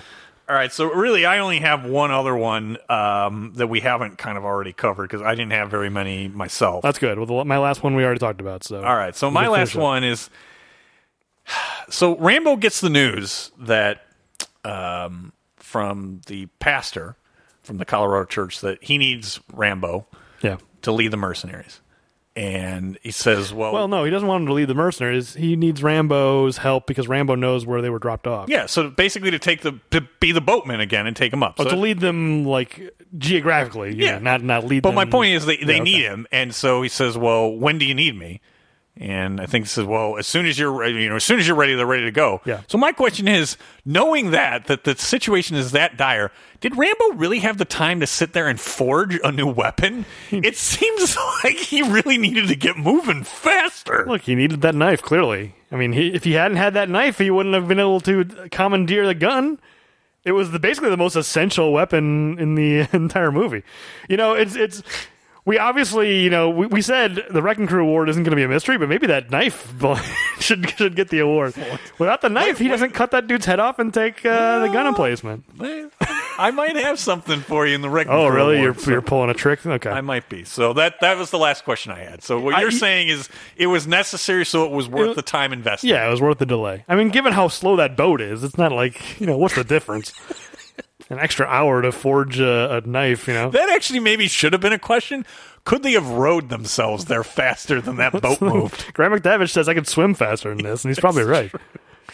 You needed the scene where Rambo says, when you're pushed, killing is easy as breathing. Because they cut that line out of the earlier scene. They wanted to use it, so he's just talking to himself in a voiceover. Yeah. I understand. That's fine. That's it's a pump up. It's not a gear up sequence in the classic sense of Arnold movies or Rambo 2 has a gear up sequence. There is no gear up sequence, but that's the equivalent. That's fair. It's a getting ready for battle sequence. So All right, you ready for the Silk Kozark corner? I am. Let's do it. Both of y'all. Yes, y'all back to SeaWorld. This is the segment where I take a deep dive into some piece of internet trivia that the movie made me curious about, named in honor of Silk Kozart and his character in Eraser. Who was killed by magic the railguns that see through walls. No railguns in this movie. See through walls. They do, right? Isn't that what happened in the Eraser? I think so. They see through walls. So here's the thing that I was curious about this time, and we've talked a lot. I think on the Rambo 3 episode, I took a deep dive into some sequels, or in some previous movie. I wanted to look. It was Rambo 5. Where I wanted to see which movie series went the longest, only numbering its sequels. Rocky 5, not Rambo 5. Yeah, right. Yeah. See, I did it. So this time I was curious about long-running series that have a very long gap and how frequently they continue on. Because 1988 to 2008, that was 20 years, and obviously Rambo was a big deal in the 80s. But by 2008, it was a pretty remarkable thing to try to bring it back. And then, I guess my observation was, most of the time when this happens, where there's a long gap and then they put out another movie, it's usually like a kind of a farewell. Nostalgia. Yeah, it's like, let's just do one more. And very rarely does the series continue on after that. But now there's a fifth Rambo, so I was curious, how common is that where there's at least a 20-year gap? And I'm talking technically it was like a 19-year, 7-month gap or something, whatever. I'm just going by calendar year. So from 88 to 2008 to the 20-year gap. So I looked up every movie series where there was a gap of 20 years or more. And then after that 20-year gap, was there then any subsequent movies? Right. How common is this where there's another movie afterwards? Because I had the feeling that probably doesn't happen often. You just do one more. Let's just... I would have guessed that almost everyone was that way. And you would guess correctly. So this is a pretty long list. I'm going to probably skip over some. There's a lot. I've got like foreign movies that I'd never heard of. Maybe I'll touch on a few of them. But to be clear, I'm not counting reboots or remakes. Like Planet of the Apes had a long gap, but then they just totally rebooted it. I'm talking about sequels that actually continue on the story 20 years later. And I'm also talking about even, like, for instance, the Halloween movies. Halloween 2018 is technically a direct sequel to the first movie, but there were like 9 in between. So that's technically a 40-year gap, and that's the only, if you consider that continuity. But I'm if a movie came out, or like the Star Wars prequels, right? You can say, from Return of the Jedi to The Force Awakens, that's a long gap, but there were prequels in between. So I'm strictly 20 years of no movies, and I'm also not counting direct-to-video crap. like Kindergarten Cop 2, or there's Bambi 2, stuff like that. Okay. Does not count. If you're counting that, Bambi 2 at like an 80-year gap, but like, who cares about Bambi 2? Pineapple. Yes. You can go back and listen to that episode if you want. All right, so this is in order of how long the gap was. So obviously there's Rambo, we've talked about plenty. The Living Dead series. So you've got Night of the Living Dead, Dawn of the Dead, Day of the Dead is 1985, and then there was Land of the Dead in 2005, which is not a good movie. 20-year gap, no subsequent sequels. Independence Day, 20-year gap. Independence Day, 1996. Man, that was 20 years. 20 years. Resurgence of 2016. No additional sequels so far. I don't think there will be. I don't think that movie did that great. No, it did not at all. There's a Hungarian... I'm just going to do the ones. I wrote them all down, but then the list ended up being very long, so I'm not going to list them all. Okay, Trainspotting. 21 years, from 96 to 2017. I've not seen the second Trainspotting yet. I'm curious. I think it got decent reviews. I think it got decent reviews. I have not seen it. I like the original Trainspotting. I don't know if I watched it today, if I'd feel... I don't know. It's been a while. I haven't watched it in forever, but I liked it a lot at the time. But anyway, so far, no subsequent sequels. The Freshman, the Harold Lloyd silent film from 1925, which is a movie that I have seen. Apparently there was a sequel to that called The Sin of Harold Diddlebach. So that's 22 years, no sequels after that. I have heard, and I've seen the Freshman, so that's why I'm covering it. Okay. Django, the original Italian Django. There have been a million Westerns with the name Django in them because they didn't copyright it properly or something, which is why Quentin Tarantino was able to use it for Django Unchained. Like, it basically was immediately like available for public domain, and it was a giant hit. So in Italy, it was like every Western was called like Django this and Django Returns. That's awesome. But the only official sequel was Django Strikes Again. So that's 66 to 87, 21 years. No official sequels, even though there've been a million Django movies. There's been talk of a third official Django movie, but so far nothing has happened there. Jackie Chan's Armor of God movies, which I've only seen the second one. Armor of God is 86. Armor of God 2, Operation Condor was 91. They released it in the U.S. They didn't... I think it was Operation Condor. Yeah, they didn't tell us it was a sequel. I saw it at the time. I didn't know it was a sequel. And then I guess in 2012 there was a third one called CZ12. So 21 years, no sequels after that. All right. Carrie, 1976. And then the sequel was The Rage, Carrie 2 in 1999. I was going to say, I remember that. It was somewhere in the 90s. I remember. Yeah, I think it got savage. Nobody liked it. So that's 23 years. No additional sequels. There was a reboot, but again, I'm not counting that. So 23 years now. Wall Street, 1987 to 2010, Money Never Sleeps. No sequels after that. Thank God. There's another Western Italian... Shia LaBeouf. I didn't hate Money Never Sleeps. I mean, it's a very different movie. So another spaghetti western series, the Trinity series, which I think I've seen the first one. I went on a big spaghetti western kick at some point. I think I've seen so They Call Me Trinity is 1970. Trinity Is Still My Name, 1971, and then Sons of Trinity, 1995. Nothing after that. So far, no sequels at all. The Hustler, 1961. Oh, yeah. Color Money, 1986. 25 years, nothing since then. Hope and Glory, 1987. That's I think a Merchant Ivory. It's a British movie. And then there was a sequel, Queen and Country, 2014. I've heard of Hope and Glory. I've never seen either of those. Nope. Nothing since then. The Dario Argento Three Mothers trilogy, which I didn't know this was a trilogy. I've seen Suspiria, 1977. I had no idea this was a part of a series. Then Inferno, 1980. And then The Mother of Tears in 2007. I liked Suspiria a lot. And there's a remake of Suspiria that I haven't seen that I heard was pretty good.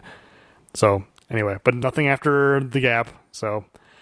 Captain Blood, the old Errol Flynn movie, 1935, and then they made a sequel called The Son of Captain Blood in 1963. So that's 28 years, nothing after that. At this point, I think it's safe to say there won't be anything. No. If the last one was in the 1960s. You never know. There may still be some blood in that stone, Captain Blood, no pun intended. Maybe. Okay, Tron, 1982 to 2010, Tron Legacy.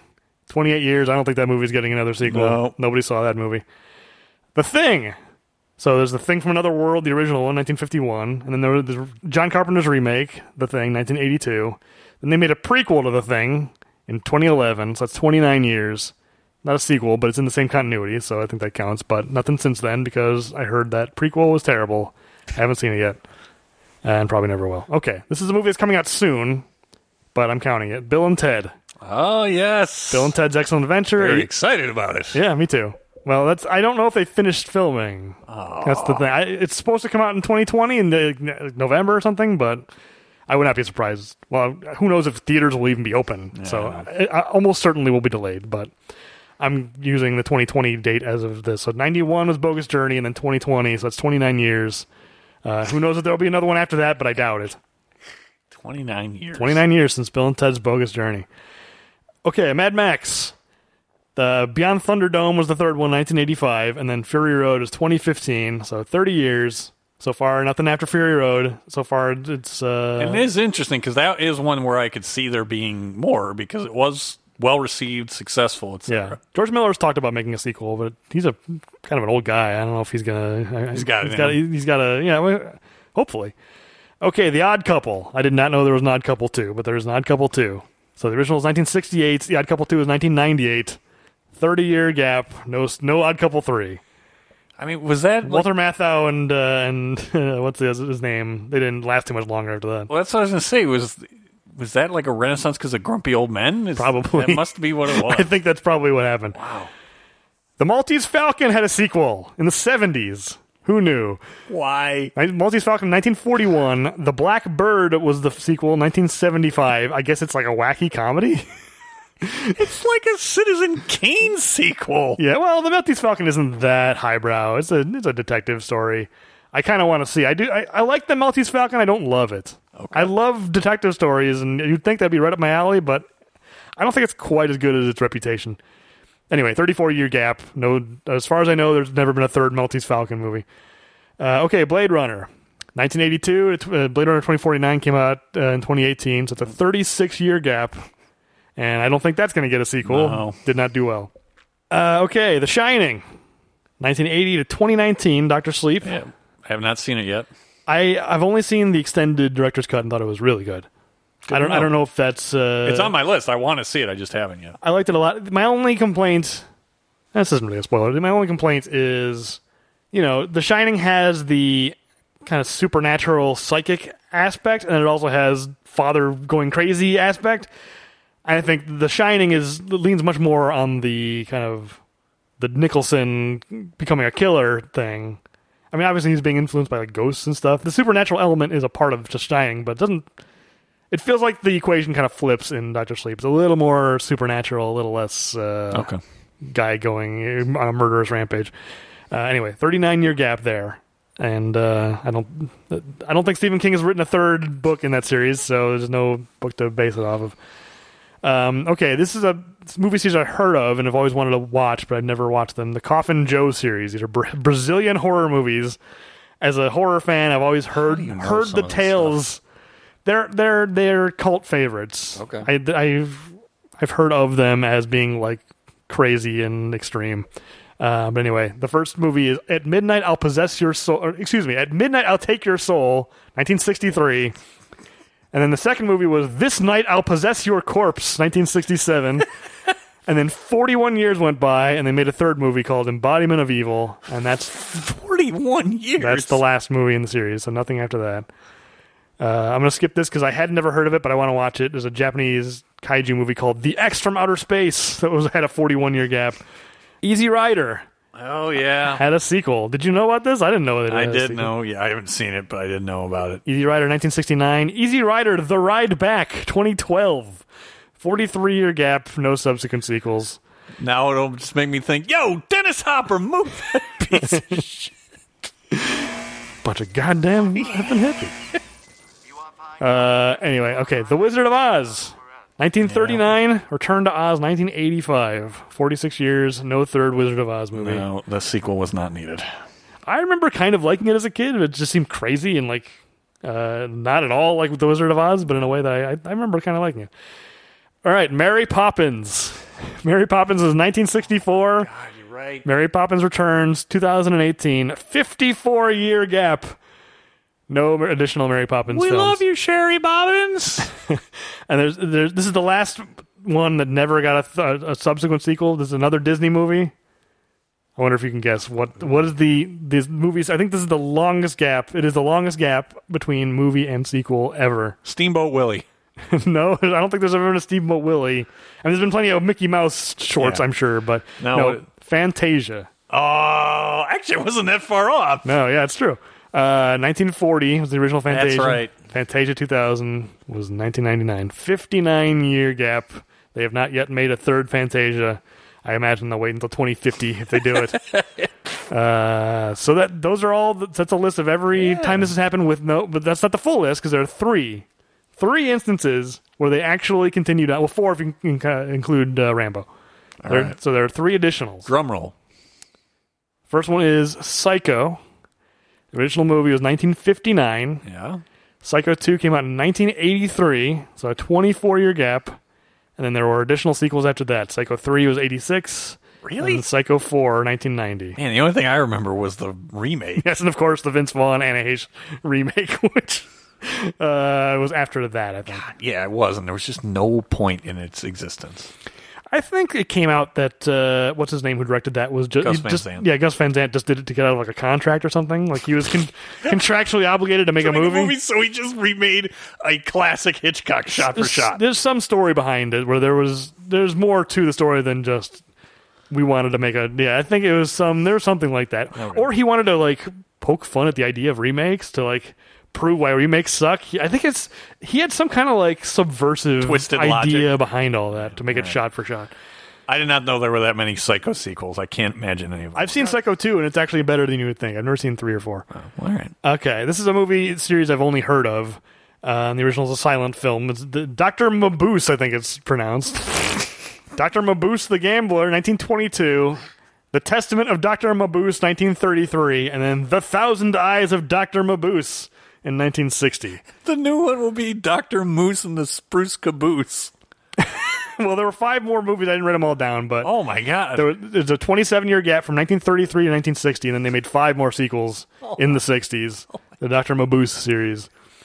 And then the final one, this is a series that almost did this twice. Almost had 2 separate 20-year gaps. One was 20 years, one was 19 years. Good Lord. I never in a million years would have remembered this series, but then when I saw it on the list, I went, oh, of course. Shaft. 1971, the original Shaft. Shaft's Big Score, 1972. Shaft in Africa, 1973. Then there's a 27-year gap to the year 2000. Shaft with the Samuel L. Jackson. And then 2019, another movie named Shaft, which is also starring Samuel L. Jackson and Richard Roundtree, and has a third Shaft. Are those considered sequels? They are. Really? They all take place in the same universe. Because Richard Roundtree is in the 2000. I've seen the 2000 Shaft, and he's in it as the original Shaft. That I do remember because I think Christian Bale is in that, isn't he? Is he? I don't think remember he that. is. I may have not known who Christian Bale was when I I'm saw pretty it. sure Christian Bale is in that. Maybe. Richard Roundtree's in there. He's in the 2019 Shaft as the original Shaft. They're sequels. It's about the Shaft family. It's it's the 3 generations now of Shaft. I didn't see 2019 Shaft. I kind of want to.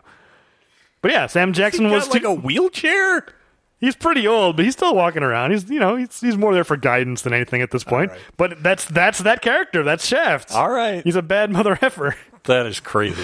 Yeah. So yeah, almost 2 20-year gaps in Shaft. So I mean, that was worth it just to remember. Like, wow, that series is still it's all one continuity. Yeah. They didn't reboot it. I have not seen the 2019. The 2000 was It was okay. I liked it fine. Yeah. I did find out because I remembered in 2000 Shaft they said that Sam Jackson was Richard Roundtree's nephew. Oh. So his name is John Shaft Jr., but he's his nephew. But I guess this is a spoiler for 2019 Shaft. I'm not sure if it matters, but I saw because I was going. I had the same reaction of like, is this a sequel or is it not? And I read a little bit about it, and I guess they retconned that Richard Roundtree is Sam Jackson's father. So it's Shaft and then Shaft the second and Shaft the third, and they're all father, grandfather, etc. Family business. Yeah. So anyway, 4 times out of 41 movie franchises that took a 20-year gap did it actually continue on after that 20 years. So and Rambo among them. Yeah, Rambo is a tough thing to do, and Rambo did it. So we can talk about how good Last Blood is when we get there, whether or not it was worth it. Because this movie ends on a kind of a final note, and then they undo the final. I can't read yet from your body language. that's kind of by design. I'm trying to be unreadable. All right, the body count. Why we're here. This movie, we only killed 48 people compared to the last one where we killed 119. I threw up my hands and I said, thank God Kevin Keane did this because I can't imagine that end sequence. I did my best. I think it's as good a number as we're gonna get. All right, let's get it. So here's the surprising thing. So we're comparing Arnold Schwarzenegger's body count to Sylvester Stallone's. Arnold had an average body count of 14.39, total body count of 547. Here's the thing that was surprising to me is the total body count was very high, but Stallone's in particular, wasn't as high as you thought. It's because it's so violent and because it's so visceral, it feels like more than it is when you actually tally it up. Because here's the thing. Let's go through all the Rambo movies. So obviously in Rambo 1 and First Blood, we gave him 1 because we gave him the sheriff, right? Yeah. Or not the sheriff, but the guy hanging out of the helicopter. We gave him that 1. Then in Rambo 2, he has 58 on the body count. Rambo 3, Rambo killed 68 people. And in this one, the 4th one, 67. Really? 1 less than Rambo 3. That I never would have guessed in a million years. Now, the total body count is enormous. Total body count for the movie is 181 compared to 121 in 3, 69 in 2, and probably, 4 in the first one? Where's the first one on this list? Oh, no, it's just the 1. Yeah. It's 180? That feels low. Really? It feels low, but it's basically the highest except for the couple Expendables movies and Guardians of the Galaxy 2. Which, that arrow did all work. That is the great outlier. But I think that beats any Arnold movie total. Wow. Yeah, Commando was the highest. 106 is Commando. So compared to Commando, and doesn't Arnold have like 99 of those? Yeah, he has 99 out of 106. that percentage is staggering. Yes. Yeah, Rambo can't compete with that in this movie or any of the Rambo movies really. Wow. But yeah, so compare 181 is a lot. Commando was 106. And this is close to double. This is like 80% more. So yeah, anyway, that brings Sylvester Stallone's average body count up almost a full 1.5. He was at 10.5 prior to Rambo. Now he's at 11.95 per movie. And again, Arnold had a total body count of 547. Stallone's he's on pace now for 669, and we're getting to the point where we probably don't even need to worry about the pace anymore, and we can just look at the total. Stallone's total body count, 466 of all the movies we've covered so far. So he's 81 behind Arnold's 547. So he only needs 81 more to catch him. Yeah, and I don't know the last Rambo movie, but I'm going to guess it may not be as high. Last Blood may not be as high as Rambo 2008, but I'm sure there's a lot. Well, the thing is, as we've commented before, it's all feast or famine with Stallone's movies, so it's going to have to carry a lot of the load, but if nothing else comes along to help it, consider 67 here, and you're saying it probably won't be as much, so let's say I'm not. I'm just going to say this. I obviously have seen Last Blood, so I know where it compares to this. Yeah. So don't read anything into this. I'm just going to say, for the sake of argument, Last Blood also has the exact same amount, 67. He's got to get 14 elsewhere, and where's that going to come from? The cliffhanger. I don't know if he. How many people can he drop from a high place? That you can do that one at a time. He doesn't get it. He doesn't have a machine gun, like gun emplacement, and cliffhanger. He's going to clear it, but maybe it won't be by as much as you think. We still have Escape Plan 3. Who knows what kind of movie that is? I don't know if Backtrace is an action movie or not. That's the one. Is that the one with Matthew Modine? Yeah. I mean, Capone. Who knows? That's got to have some gunplay in it. Yeah. He's going to clear it. There's no doubt he's going to. I think it's likely, but not certain.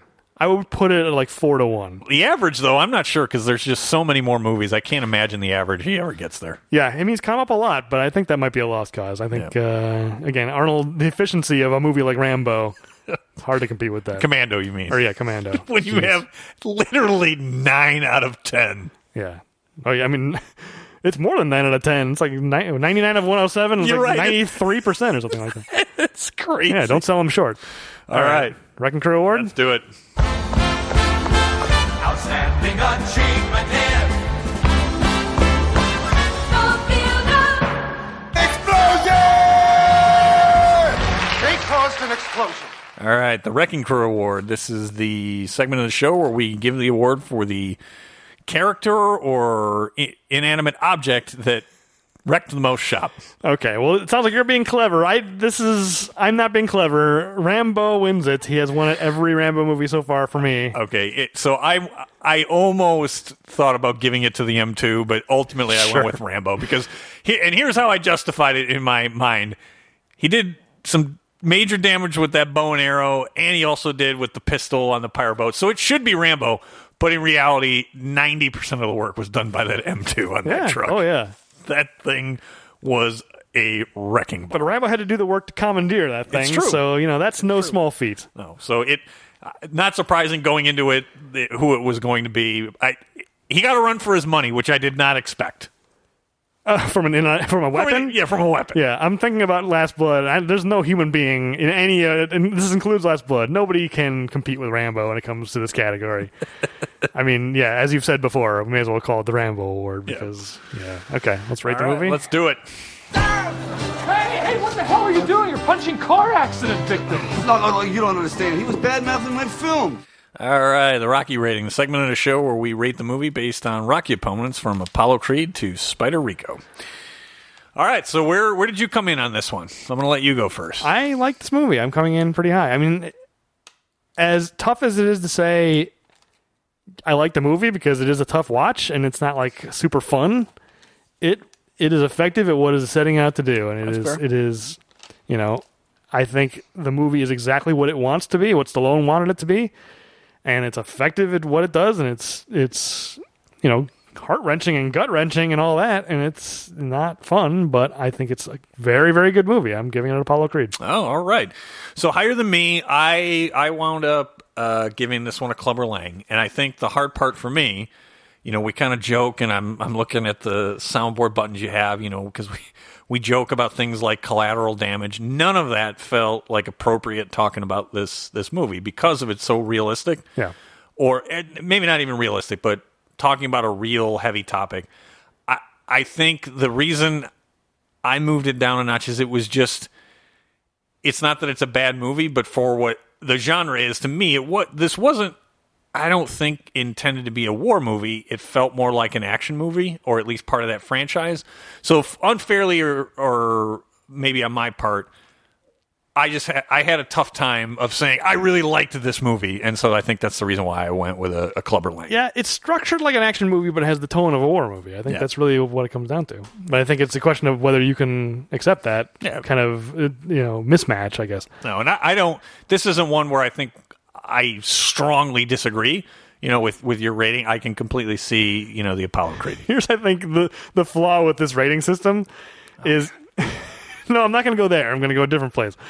The flaw with this rating system is you like the character Apollo Creed so much that the bar is so high that you never give a movie Apollo Creeds because no movie can live up to your perception of Apollo Creed because you love that character. That might be fair. I need to go back into the archives. I know I've given some movies an Apollo Creed. I don't think that many. It's not you that have. many. I mean, yeah, but I'm sure I've given out more than you. But in not- general, I think I'm rating these movies higher than you. Yes. That's all fair. It's been more of a struggle for me on Stallone in general, so I probably have been harsher on some of these. But there's been other ones that I have admitted I've been pleasantly surprised and at higher ratings than I thought. Actually, our last movie, Shade, was much better than what I thought going in. I was very pleasantly surprised. It was better than you thought going in, but you didn't give it Apollo Creed. I mean, neither of us did. I'm not saying that you should have. I'm just saying. I'd be That was curious, not an Apollo Creed. When we're through this, I'm going to go back and tally what we gave everything and count them up and see how many. There's not going to be very many. That's what I'm saying. I know. No, it's your rating. You're entitled to give it whatever you want. Okay. So, all right. So we ready to end the season? We are, finally. The season's been going on forever for all sorts of reasons. I think we're going to make it to the end of the season without missing another week. We had to delay the Tunnel movie, Daylight. Took me a second. Jeez. The Tunnel movie. The Tunnel movie. That's what the natural disaster movies are. Yeah, the Tunnel movie. It's sort of like, the girl who drove the bus. It's the net. I thought you were starring that girl from the bus. Girl from the bus. I thought you were talking about the bus that couldn't slow down. There's this movie where the speed couldn't go below. If it's speed drop below, it would explode. I think it was called The Bus That Couldn't Slow Down. Anyway, we had to delay Daylight. The one, we missed the week. But since then, we haven't missed a week, and I was worried that this would be tougher. But still, yes, this season has gone on a long time. So I'll be glad to kind of wrap up with Rocky Balboa, which is a movie that I love. I know you've seen it, but I've seen it, and I don't think I've seen it since I saw it for the first time. And I don't remember if I saw it in theaters with you. I thought so. I think so, and I haven't seen it since then. My memory, actually, I tell me if this rings a bell, because if you remember this, then I definitely saw it with you. There's a moment in Rocky Balboa, maybe it's better to talk about it next episode, but where God, I'm tired. What's his damn name? His trainer.